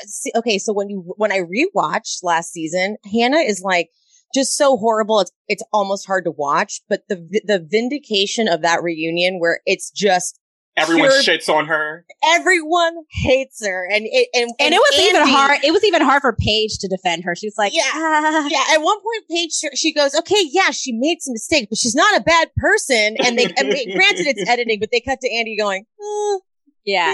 The only person that, like, and that's another reason why Sierra got another tick in my book about not liking her, because she was not willing to see any of the horrible things that Hannah did that season. And she was writing for Hannah way more than even Paige was. And also during that reunion, considering like you're coming into this house, it's a cast on a show. It's a show you're trying to join, and you're picking to side with the person who hates the whole house. Yeah. Like, what's your long game here? Speaking of long games, like, what's your plan? I don't know if she's seen Summer House before, and granted, Hannah was a fan favorite before that season. I loved Hannah before last season, and I felt bamboozled by Hannah because I'm thinking she's a cool, funny, chill chick. And then she came I don't know if because she got so popular so quickly and we all did really love her, that she got way too big for her britches, and she just got an ego and just thought she was the star of Summer House now and she could do whatever she wanted, and we quickly checked her. Quickly. It's like, no. Girl, you weren't that great. You weren't that great. Like, tell it down. Like we liked you, but we like not like that. Like, we thought you just added to the cast. Like, now you think that you're that girl? You like that girl. And it was because she had the podcast with Paige, and then of course Bravo gave her that other show with the other people from Bravo, that other whatever it was called, the chat room thing. So I think she thought she was that girl, and that for the record about chat room. Okay. So Inside Tea, on the podcast, what else is going on? Shout out to my girl, Taria. She's going to be on my pod later, this week. She had Kate Chastain, who was also on chat room, and Kate Chastain, this was 2 years ago. Kate Chastain, it was her concept. That was her from Below Deck. Okay. Kate Chastain from Below Deck. She pitched it to Bravo, and she said that Hannah, now get ready. Oh no. Stole her material. So when they would be having conversations before, like, they would go to record, Kate would say something, and then when they'd hit record, Hannah she would say what Kate say it. Oh. See, that bitch ain't shit. So how did that relationship continue? What ended up happening with that? Because that's fucking. Kate left. Kate said that she would, that what she would have done is she would have vetted the people better. Mm-hmm. Cause she's like, she thought Portia was not cool. She said Portia, cause Portia's Miss Fan favorite, right? Right. But she said about Portia. Not for me. I have a distaste for her. Yes, I do not. Pia knew. Portia's spinoff really showed who she really was. But Kate said that Portia is really good at showing the people who she is, but it's all smoke and mirrors. It's not real. And so when they would turn the recording on, she'd be a whole different person, but she wasn't that way when the cameras were off. She said Giselle was wonderful. She said she really loved Giselle. I can see that. Me too. Yeah. Me too. She said Hannah, though, no, not about it. So yeah, I was a Portia fan. So what is Portia just like a complete bitch outside of when the cameras aren't up? Well, me and Curtis had a really big argument about Portia once. I would say I don't think it was an argument. I felt like by the end of it, we were saying the same thing. But that's how all of our arguments are. Yeah. We literally will be arguing, and then we come to the conclusion that we're literally saying. You're like, wait, are we saying the exact same thing? Okay. Exactly. That's all I'm going to say about that. Okay, so Sierra goes in. She makes amends to everybody. Everyone is very forgiving. which, I mean, I guess I don't really hate them for that because this is Summer House. To be honest, like, that's kind of the difference between Summer House and like Southern Charm. Summer House is not toxic and Southern Charm is. And like, Summer House is like, look, we really are genuinely here to have fun. And Southern Charm is going to have like Shep berating someone for an entire episode. And so that's just not how they roll. They're like a really, grown man.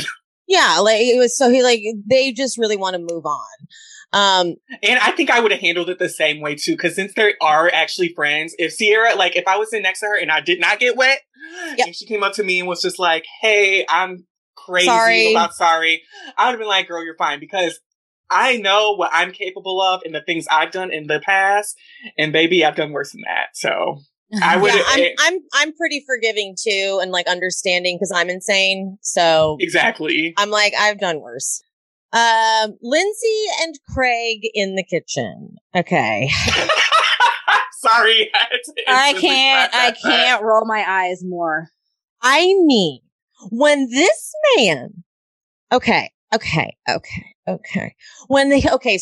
So Lindsay's like, okay, yeah, you don't throw a glass. I mean, we live together. Like, you don't throw a glass. And he's like, well, you don't hook up with your roommate's guy. And he goes, not the same, bitch. He goes, because he like kind of tells on himself. He goes, how do you think it felt when you kissed Austin? And then he goes, how did it feel when she kissed Austin in Vermont? Mm-hmm. I go, exactly. Didn't you just answer your own question? Exactly. And did Lindsay She throw didn't a glass? do anything. And did Lindsay throw a glass at anybody or make a big tantrum or make the rest of the experience for everyone else awful? No. She literally goes, I didn't care. She started hooking up with Jason. Yeah. So she did what she could to make herself like not feel like shit for the rest of the season. And she goes and hooks up with Jason. And then he goes, well, Austin never told Sierra that he didn't want to be with her. I'm sorry. We watched him say it like 500 times. I tell you, when he was trying, it was weird because I'm like, you've known Lindsay for years, Craig, and you're acting like you've got this major concern for Sierra when you've only met her in Winter House. Yeah. For 11 days was the shoot. And then you knew her now for a few months, let's say. Okay. But you then said that Lindsay and Austin have had a relationship for 4 years, yet you're honoring this Winter House relationship. Like, I get that your boy Austin is a total fuckboy and he's messing around with everything, but like, why are you acting like Lindsay is some piece of shit here? And that's why I say that he's like, he's with Paige right now, and Sierra is Paige's bestie, so he's going to be Team Sierra, and that's what it is. That's like if he's not Team Sierra on this, him and Paige are going to have some problems, and you know that because she like that is just like he doesn't really care about Lindsay one way or the other, so it'd be just easier to just team up with like, okay, yeah, like let's be on Sierra's side. It's just that easy for him. It's like also I loved how Lindsay said she was just like, I graduated at number 20 out of like 600 or whatever she said. I'm very intelligent. I was like, all right, like okay. I don't know. What? I'm glad we know that now. Yeah. I graduated 20th out of 600 in my college. I am very intelligent. Because I thought she was going to flip out, and she said this is why she's such a G, dude. She just we'll get to the next morning because I was so impressed and then very mad at Sierra. But we'll get to that. I just want to say again, this is why I am a Lindsay stan. They really come for her, and when it counts, she really takes the high road. Cut to later though. So when Craig and Paige were on Watch What Happens Live, one of the games was like, what's your partner's most annoying quality? And Paige was like, the drunk stories. This is a prime example. Craig is all drunk and he's like, I just want you to come to Maryland to be that's where he's from, right? Maryland? Denver. I don't even know, to be honest. I thought he was East Coast. I thought he said Denver. Whatever. He's like, they're doing lobster and crabs and shit. Maine, no, I think you're right. Maine. Okay. Yeah. He's like, I want you to come meet my family and with crabs. He's like all wasted. And she's like, yeah, okay, cool. See, that's him being like all extra commitment-y and blah, blah, blah. But then of course, the next day when he's talking to Amanda, he's like, yeah, it's just like chill, whatever. Like she's just going to come because like my parents are going to happen to be in town and like she's going to happen to be there. Yo. Like, his, like, drinking is gonna get real old real fast. I'm just putting that out there. Especially because they haven't lived together yet. So, By the way, that he's Southern Charm cast, they're always drinking. He's from Delaware. Delaware. He's from Delaware? I just looked it up. He's from Delaware. But where do his parents live now? Because to throw out the crab thing, that makes me feel like they're on a shoreline or something. I don't know what happened. Or in a place that does crabs. I don't know. Does Delaware have some crabs? I don't know what Delaware Listeners, is known weigh for. in. Listeners, let us know. Because I need to know. Okay, so the next day we get this hurricane warning, and I love their commitment. Even with the hurricane warning, they're like, we will play beach volleyball. I know. They're like, we will. That was really cute. I actually laughed at that because it's one of those things where they had that really planned, and that was definitely something they needed for a production. Yep. And they were like, I don't Okay. care. We have to still do it because, like, no one in their right mind would have still done that day. You could hear the sirens in the background in some points of the scene of the hurricane siren. If this was not being filmed, they would have been like, I guess we're not doing that today. Yeah, they could have just hung out in the backyard, but they're like, guys, we have to. We need this footage. Yeah. Here's where Lindsay is such a trooper. This bitch is scrubbing pots and pans. And she's just shaking it off and keeping things moving. Yeah. And then down comes Sierra with a total attitude, looks at Lindsay cleaning, and then just goes right back upstairs and doesn't touch it. It was her mess. She should help clean. Yeah, no, I peeped that too when she walked downstairs and saw Lindsay. She was like, nope. And I get the night before not helping clean because she had to be like separated to calm down. But like, you can help now. Yeah, that's something I would have if I was Sierra, and believe me, I have definitely been a Sierra in my group of friends before where I was just completely fucking wrong. I had a whole thing in I went to Bali with some of my girlfriends, and Pia Monster came out when I was drunk. It was my fault. I lost the villa key, but I was so mad that everyone was mad at me that I raged out and just threw shit around everywhere. Like, the contents of my purse was all scattered around the villa once we got in, and everyone just quietly went to bed while I was just raging out and like saying I was going to leave. And then I woke up the next morning like, I was crazy last night. And I had to do my apology tour like Sierra did. And I'm just walking around picking up the contents of the book. I like all the things, like things are hanging off trees. I'm picking it up. They weren't going to pick it up. I knew that was I knew what I did. And I had to, and it was my responsibility to do the apology tour and clean up the remnants of last night. And oh Sarah, my God, that is so funny. That when you do something like that, you clean up your fucking mess. It up. That was annoying. Okay, well, anyway, then later she does pull Danielle aside. And God, Danielle, like, I stan her. I really do. Because that apology was not good enough for me. It wasn't good enough. That was not good enough. She kind of rushed it. She's like, okay, first of all, I just want to say I'm sorry. And I was like, that's not a first of all. That's the only thing you're here to do. Yeah. Yeah. You're only here to say, in 5 minutes. Yeah. You're only here to say you're very sorry, because on Watch What Happens Live, Sierra was on last night. Yeah. And she said, because one of the people that called in with the question said, what are the things that Lindsay and Danielle have done that also made you feel disregarded? Because remember how in the fight she said, you and Lindsay have done other things. Yeah. Mm-hmm. What she did they said say? that some things have happened off camera where they, quote, left her name off of things. And I'm assuming it was like an event or something and they didn't have her name on it. Like, she wasn't invited. Oh, no, that makes sense. Lindsay and Danielle do things like that. And I will be very upfront and honest, but it's not, but for the people who are saying it has something to do with her race, it doesn't. They did that to Hannah. Remember, that was why one of Hannah's reasons. Oh, yeah. So I'm going to come up with facts. They did that. If they're not feeling you or they don't feel like you're friends, that's how they retort. They will leave you off of guest lists, and they do that. So I think that I'm not shocked by that. I'm not shocked the fact that they would leave her off of a guest list, because it's clear that they're not friends. So but that's regardless if that's about race, but if that's what she's saying, that's how she felt disregarded. No, I'm not saying that that's not her right to feel disregarded for that. There are people in the comment section saying that it was. Yeah, she's going off of recently. My Instagram posts have garnered a lot of comments saying that there's a lot of microaggressions going on from Danielle and Lindsay. towards Sierra. So I'm saying that proves that yes, I think that happens and that it does feel shitty to be left out and that is wrong. But they are not friends and they're playing these like games with each other situation, and it has nothing to do with like a race. This was what I thought was really impressive with Danielle, because she said, without saying too much, she's like, Lindsay's not going to do a lot of things right, but it's worth another try with her. And I was like, ooh. Danielle's so smart with her words and everything. Is, I know who my best friend is. I know she's not perfect. I'm not about to say she's not wrong. Perfect. I'm not saying it on camera neither. I'm not saying but I'm saying I get it. And please give her another chance.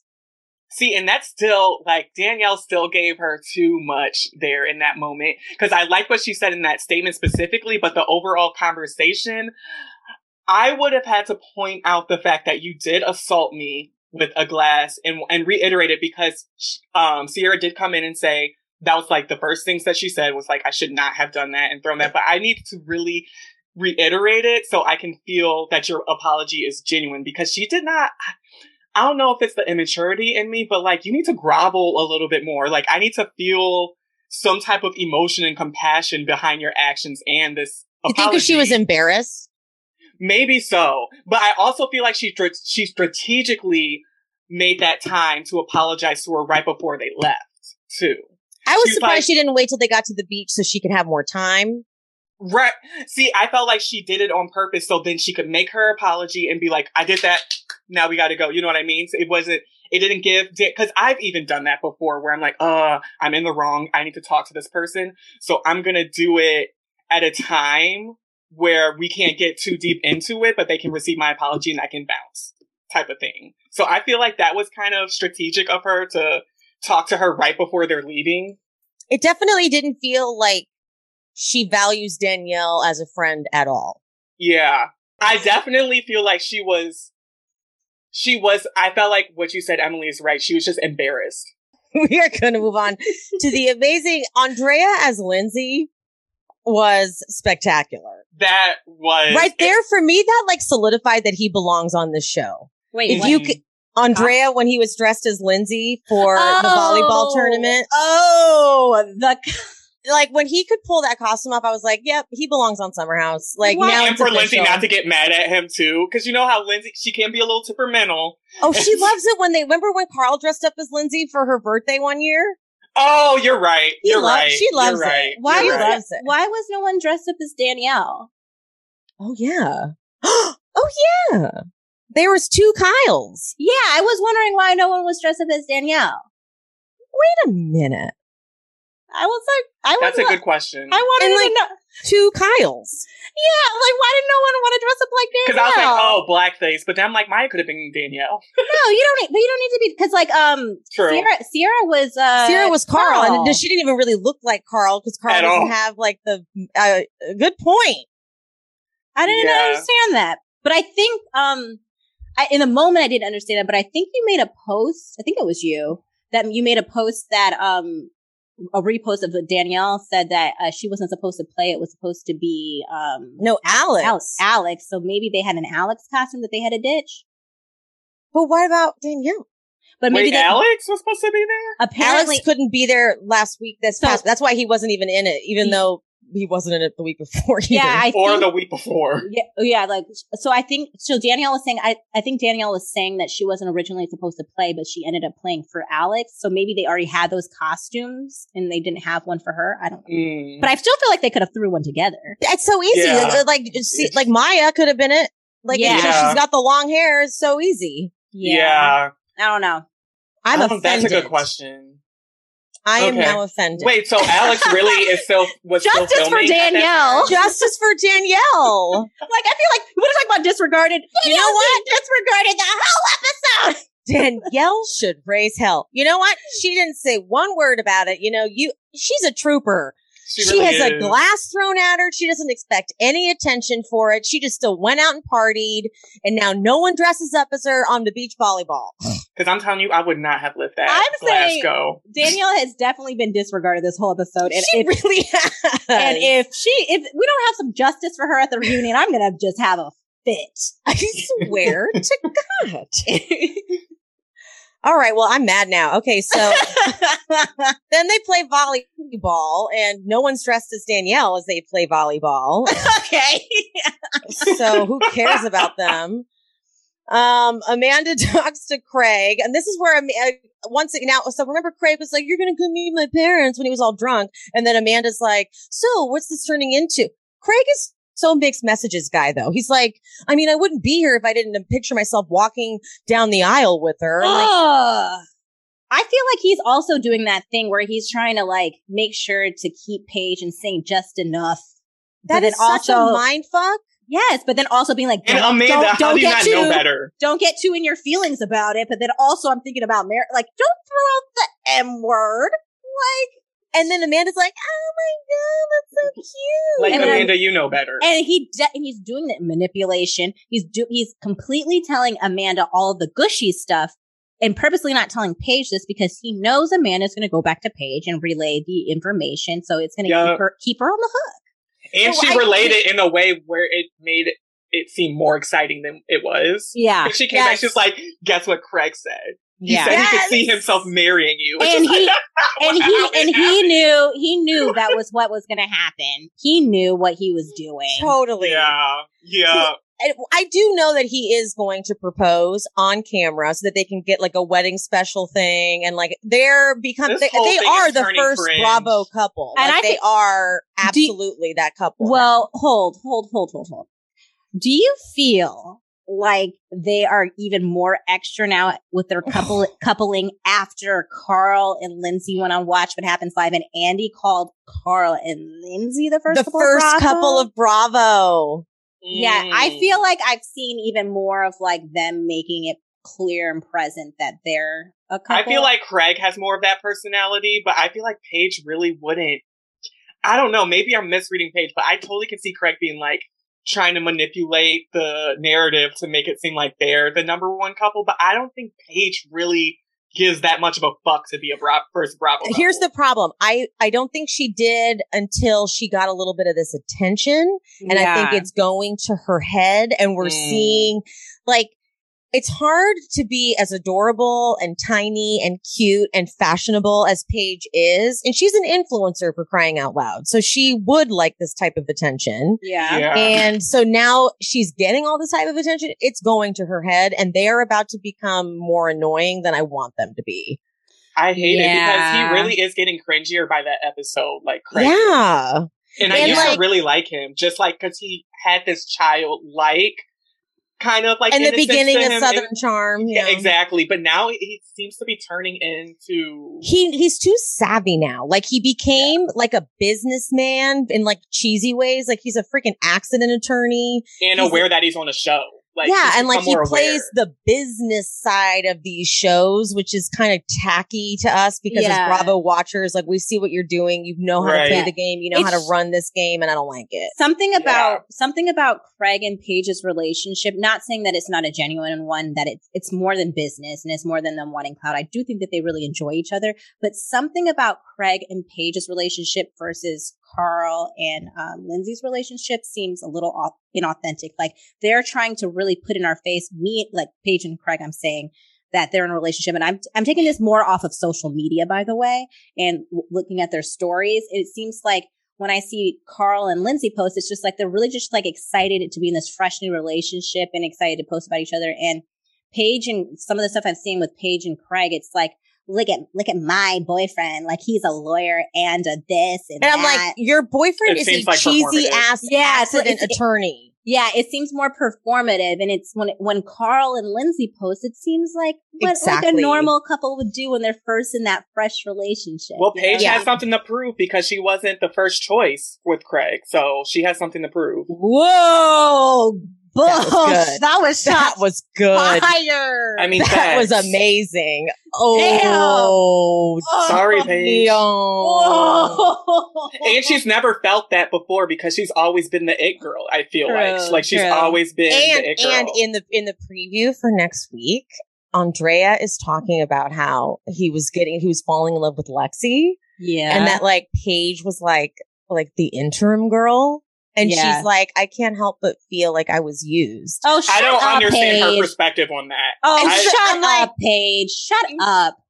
So okay, so I kind of think that Paige is about to turn into a monster. No. You've heard it here first. Oh, shit. No, I now that you bring it up, I kind of forgot about that in the preview, but I immediately, when I heard her say that, I was context for that. I need context. Yeah, I do too. Yeah. But I just mean like, because seeing the way Craig and Paige are morphing into this like asshole couple in front of our eyes, watching the way they acted in this whole scene and watching even the way they were cute on Watch What Happens Live, but they were full of themselves. And Craig was still kind of a dick. Like the way Craig was like, her biggest fear is me leaving her. I'm like, right. Her fear is heights. I feel like they think they're a little bit more untouchable than they are. Yeah. And they know they're about to get spinoffs and they know they're about to get specials and they know they're about to make that money. Yeah. Let's also talk about, this is what I know we're just seeing an edited clip for the preview. So yes, like her to say, it's hard. Says we need more context. We need more context. But from what I saw of the preview, how dare you, Paige, even fix your mouth to say anything to Andrea. When you were talking to Andrea, you literally dumped him like a piece of trash on a Tuesday. And talking to Craig at the same time. And in your confessionals, boasting how pretty much Andrea is a filler for you while you figure out Craig. Like, it was very clear Craig was number one and Andrea was two. And he's like, I'm going to make out with Andrea, hot Italian, while blah, blah, blah. And Craig, like, she would say these things in her confessional. So please don't fix your mouth to say anything about Andrea when he, like, you, and you're parading. When you did him wrong. And you're parading Craig in front of Andrea without even giving Andrea a heads up, really, about how you're going to act or be when Craig gets here. And Andrea has to, in the moment, like, not adjust. You didn't really give him the space to know, like, you didn't really tell him that when Craig gets here, you're going to be all lovey-dovey and he was going to be how is it that you can date Paige, but Andrea can't date? Hannah too. Hannah 2.0. How can you going to be mad at Luke Hannah for doing what he wants to do and you have a whole fiance on the side? Yeah.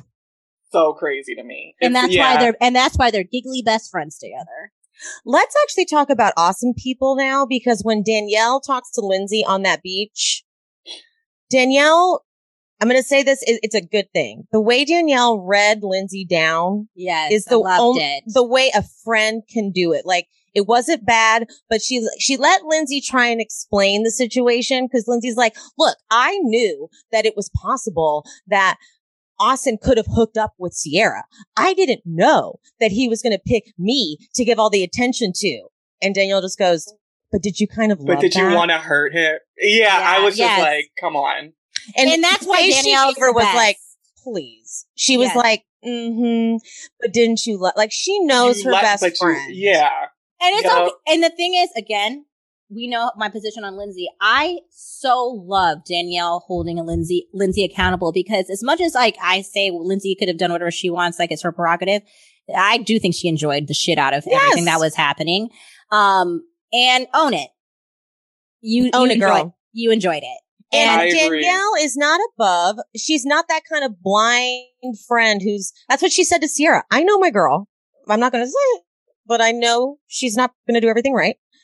Talk to her. And then she says to Lindsay in the gentlest way, clearly saying, I love you unconditionally, but let me guide you. Let me guide you towards where you need to be right where now. You might have gone wrong. And then, and that's the real type and of Lindsay friend didn't get mad. She did. And that's what I'm saying. That could have been a fight. That could have been a fight. No, and that's what I'm saying, because when you have a genuine friendship with somebody, it's like, if Danielle had to try to say that to Lindsay in front of other people, it would have, I think that conversation would have went all the way wrong, because people don't like you. You're already defensive and it's going to feel like your best friend is attacking you.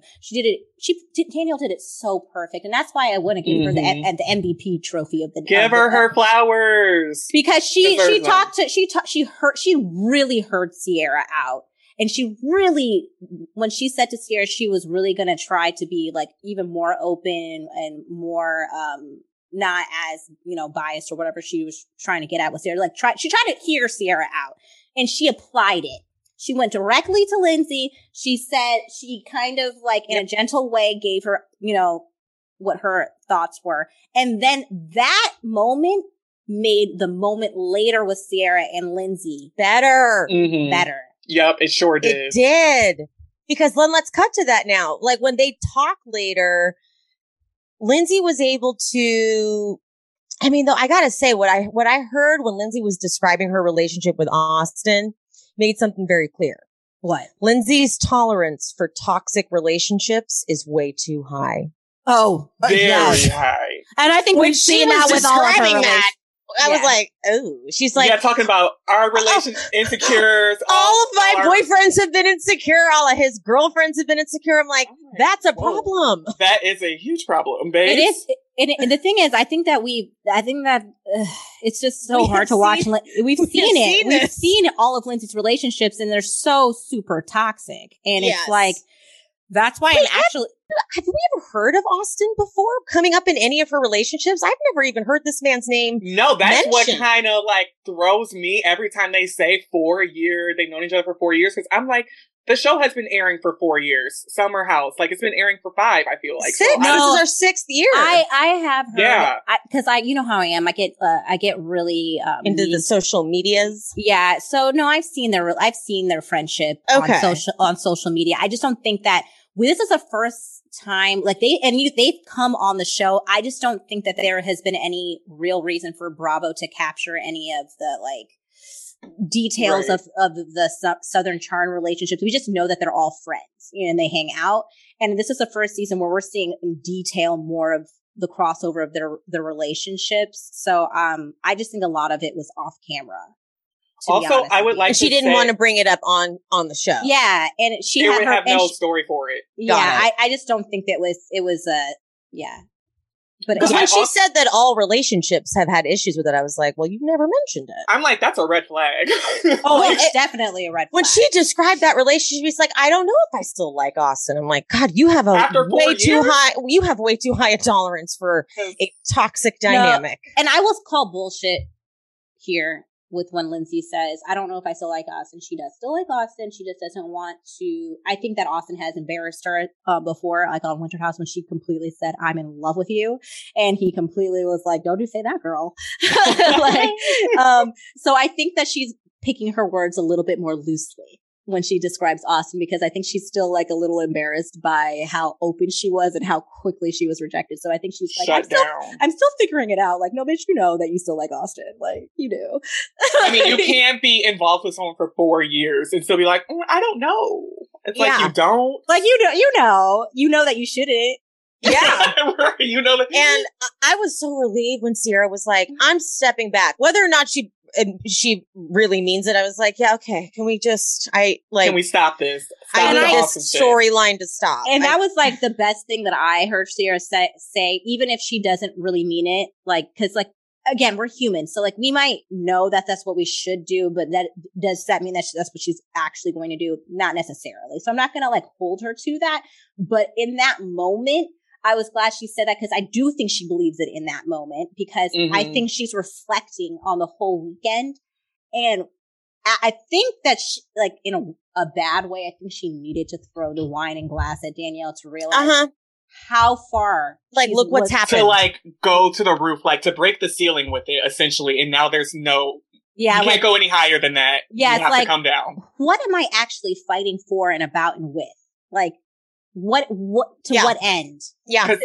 That is energy draining. Yeah, like this is completely taking me out of character, because I don't think Sarah is a person that's going to go around throwing glasses and being like that. And I don't think that that's going to happen again. I think that there was a lot of gaslighting happening to Sierra off camera, and there's a lot of other people, i.e. Craig and Paige, gassing her up, which I'm pissed about. Yeah. And we need to talk about more. Yeah. And even though she's a grown ass woman and she's responsible for her own actions, I can understand how you can have a moment where you come out of your character. Yep. Also, I feel like understand that. With this conversation that Lindsay and Sierra had, I realized that, And watching that, this is the first conversation that they've had. And I feel like I've seen Lindsay really have where they're like listening before they're actually trying to think of their response. You know what I mean? Like they both, like Lindsay took her time to listen to what Sierra had to say before she was trying to conjure up her defense. Like Sierra sat there and listened to Lindsay without trying to think of her comeback of what she's going to say. So therefore, they both were able to hear each other out like fully this time. I would say this is the first time Sierra has had a really good timing with trying to have a conversation with Lindsay. Yes. Mm-hmm. This is the first time. They are sober. They both had time to reflect on their feelings. And that was what my issue was. I was like, you can't keep trying to have a conversation with someone like when they're drunk, or like if you get like sometimes you just really need to let both people take a beat. And I think that this is why their conversation was so productive. Yes. And I think Danielle obviously helped too, because she put 1000% Lindsay in the right headspace too, to have that conversation. But, I hope, and I don't know if it's going to happen because I feel like social media has ruined it for me, but I don't think that they're still in a good place. I think Danielle said something on a different interview saying that Sierra has not talked to her about this again, which is disappointing. And Sierra said last night on Watch What Happens Live that they are indifferent. Okay. Okay, I don't understand that from Danielle's perspective. I mean, I guess maybe I would want another conversation off camera, but... Because it could be it could be perceived as performative because there are cameras around. So if you really feel like you were wrong, I think that she was deserved another conversation off camera just to make it feel more like, are you saying this because cameras are around and you're more so protecting your image, or are you saying this because you really feel this way? Right. No. And that sucks because I thought what really sealed the deal for them was the swig of wine at the end of the conversation. And that's what makes I mean? That makes me so disheartened that I was really hoping that this whole thing was worth it because it was going to make them all come together. And it doesn't seem like that's going to be the case. That is really. Well, hopefully next season will be, these moments will prop up for next season for them to really work through and unpack those issues. And finally I feel like that's a possibility. I agree. I think that's a possibility if Andy does his job at the reunion. So I think that Andy, because sometimes... What do you mean? So I think a lot of times Andy had, like, he either really good at a reunion or is really disappointing. So if he has favorites and stuff like that, and I think you've talked about this, Emily, in the past, like he's like really hard on Kyle and stuff like that. And if he has a bias towards someone, he doesn't necessarily... It shows, and I don't think he realizes how much it shows when he's really gifted. It definitely shows. And that happened on Salt Lake City's reunion. Like, he allowed everyone to gaslight. He hates Barlow. Yeah, allowed everybody to gaslight Lisa, and we didn't get a good reunion because of it.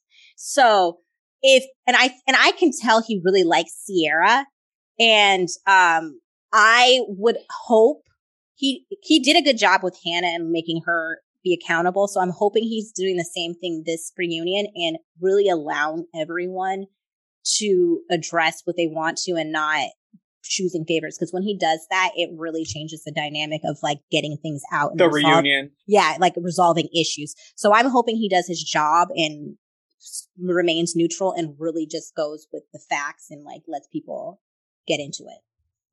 I agree.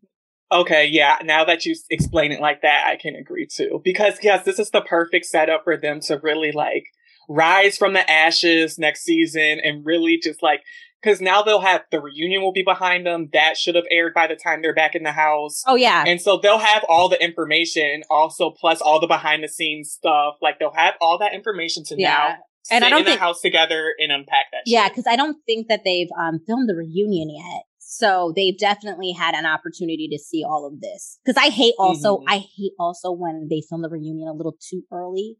And they don't, because sometimes they don't get to see everything. Or whenever they film the reunion, they give them all of the episodes. They give them the episodes. Yes, they do. Sorry, I misspoke. They do that, but the problem is they don't see the feedback. They don't see the feedback. Yeah, so I get that. I get that. Yeah. That is true. Because that does make a difference because they're still watching it from their perspective, and they could be like, "I'm so right," and then they get the audience feedback. They're like, "I was wrong." Yeah, I get that. That's true. Okay, so let's just skip all the way to the last scene with Carl's mom and stepdad coming over. And I'm not going to lie, I shed a sweet tear of happiness when he said he was 223 days sober. And the way his mom hugged him, just the weight of that is so much because his brother, as we know, overdosed, and her relief, you could feel her relief and her pride. I really am fascinated by this. When Carl said, I just thought I was the guy like doing coke and drinking all the time. Why do we shy away from saying coke on reality television? It's like, right, because we know they all do it. Exactly. Like Vanderpump Rules has a hard time saying it. Like they've alluded to it so many times. Like there was a season where it was really weird. Sandoval looks to, I think it was season 7. He looks over at James and he goes, it's like sometimes, James, when you're like not just drinking, but you're like doing more like uppers. And it's Ariana next to him and then Stassi next to Ariana and then James. And both their faces are like, cause all of them do it.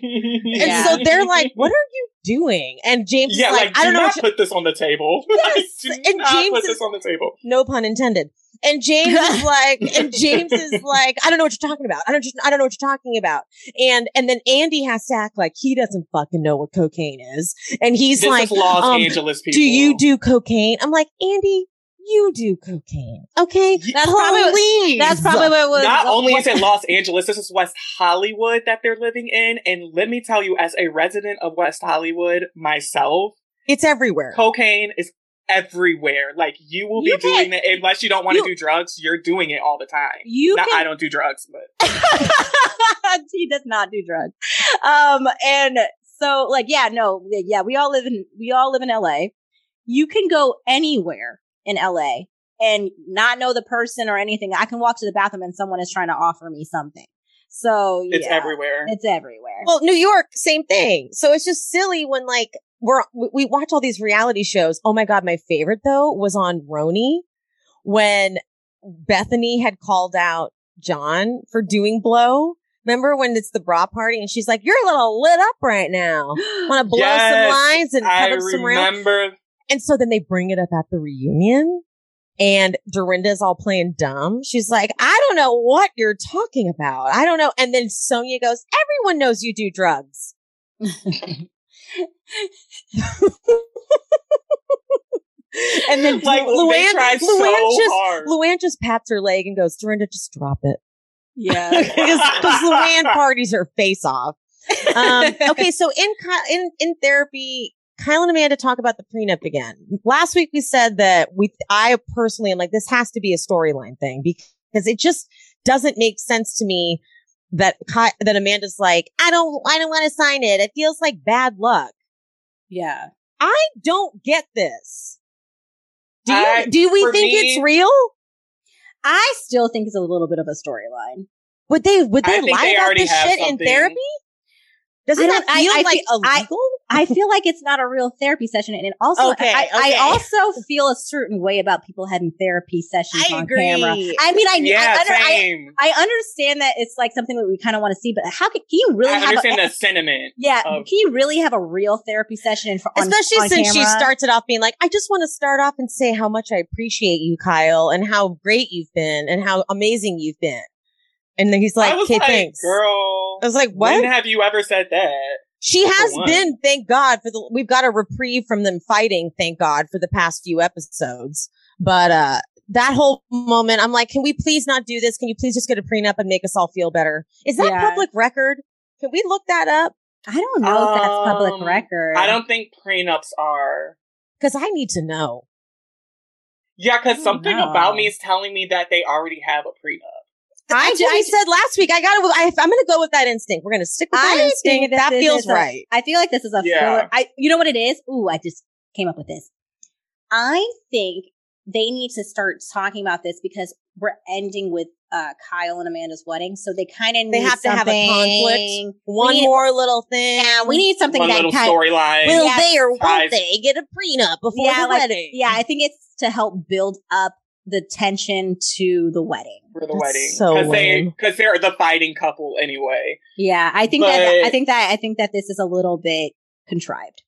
Kyle is already, contrived. for me, Kyle is smart and he's a business person. And like he's making all the points already on camera saying that the investors, I'm a business person, they're saying we need to have this prenup. So it's just like, this would have been taken care of already. And then in the preview for next week, Amanda's like, all I know is that, like, if Kyle were to ever leave me, I would get half. I'm like, well, that's literally what a fucking prenup is. Exactly. I literally said the same fucking thing when she said that. I was like, well, that's your prenup, babes. You get to say that in the prenup. So let's go to get a prenup and write that down. I like what Carl had to say. They're like, you guys are like not understanding what a prenup did. It's not something negative. It's something positive. It's something to help you understand what's yours is yours, or decide all of that. Because what's going in my prenup, if my man cheats on me, he doesn't get anything. I get it all. Yep. That's going in my prenup. And the thing is, that happens, and that does happen in prenups. That's a clause, because if they don't want to sign that, then you're going to cheat on me?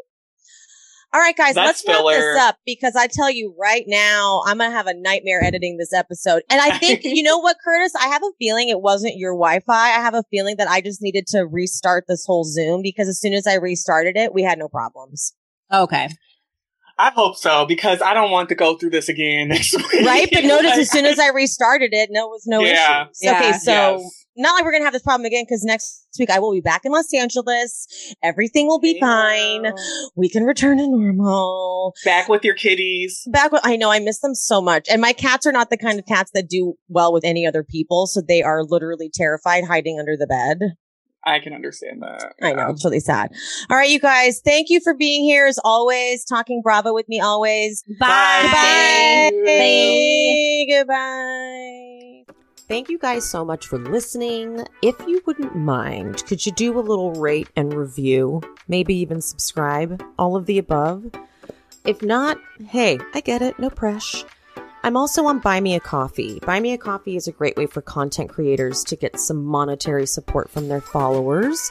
And it's just very easy. buymeacoffee.com/SheSpeaksBravo. The link is also in my Instagram bio. And of course, if you're not already, please follow me on Instagram. I'm also on TikTok. Not gonna lie, I just post the exact same stuff on both platforms. So no need to follow both. But love you guys, mean it, and I'll see you next time.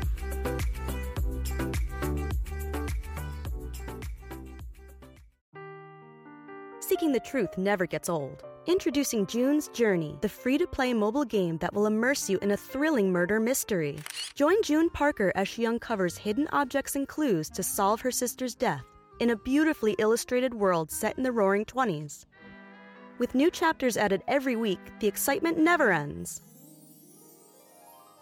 Download June's Journey now on your Android or iOS device, or play on PC through Facebook Games.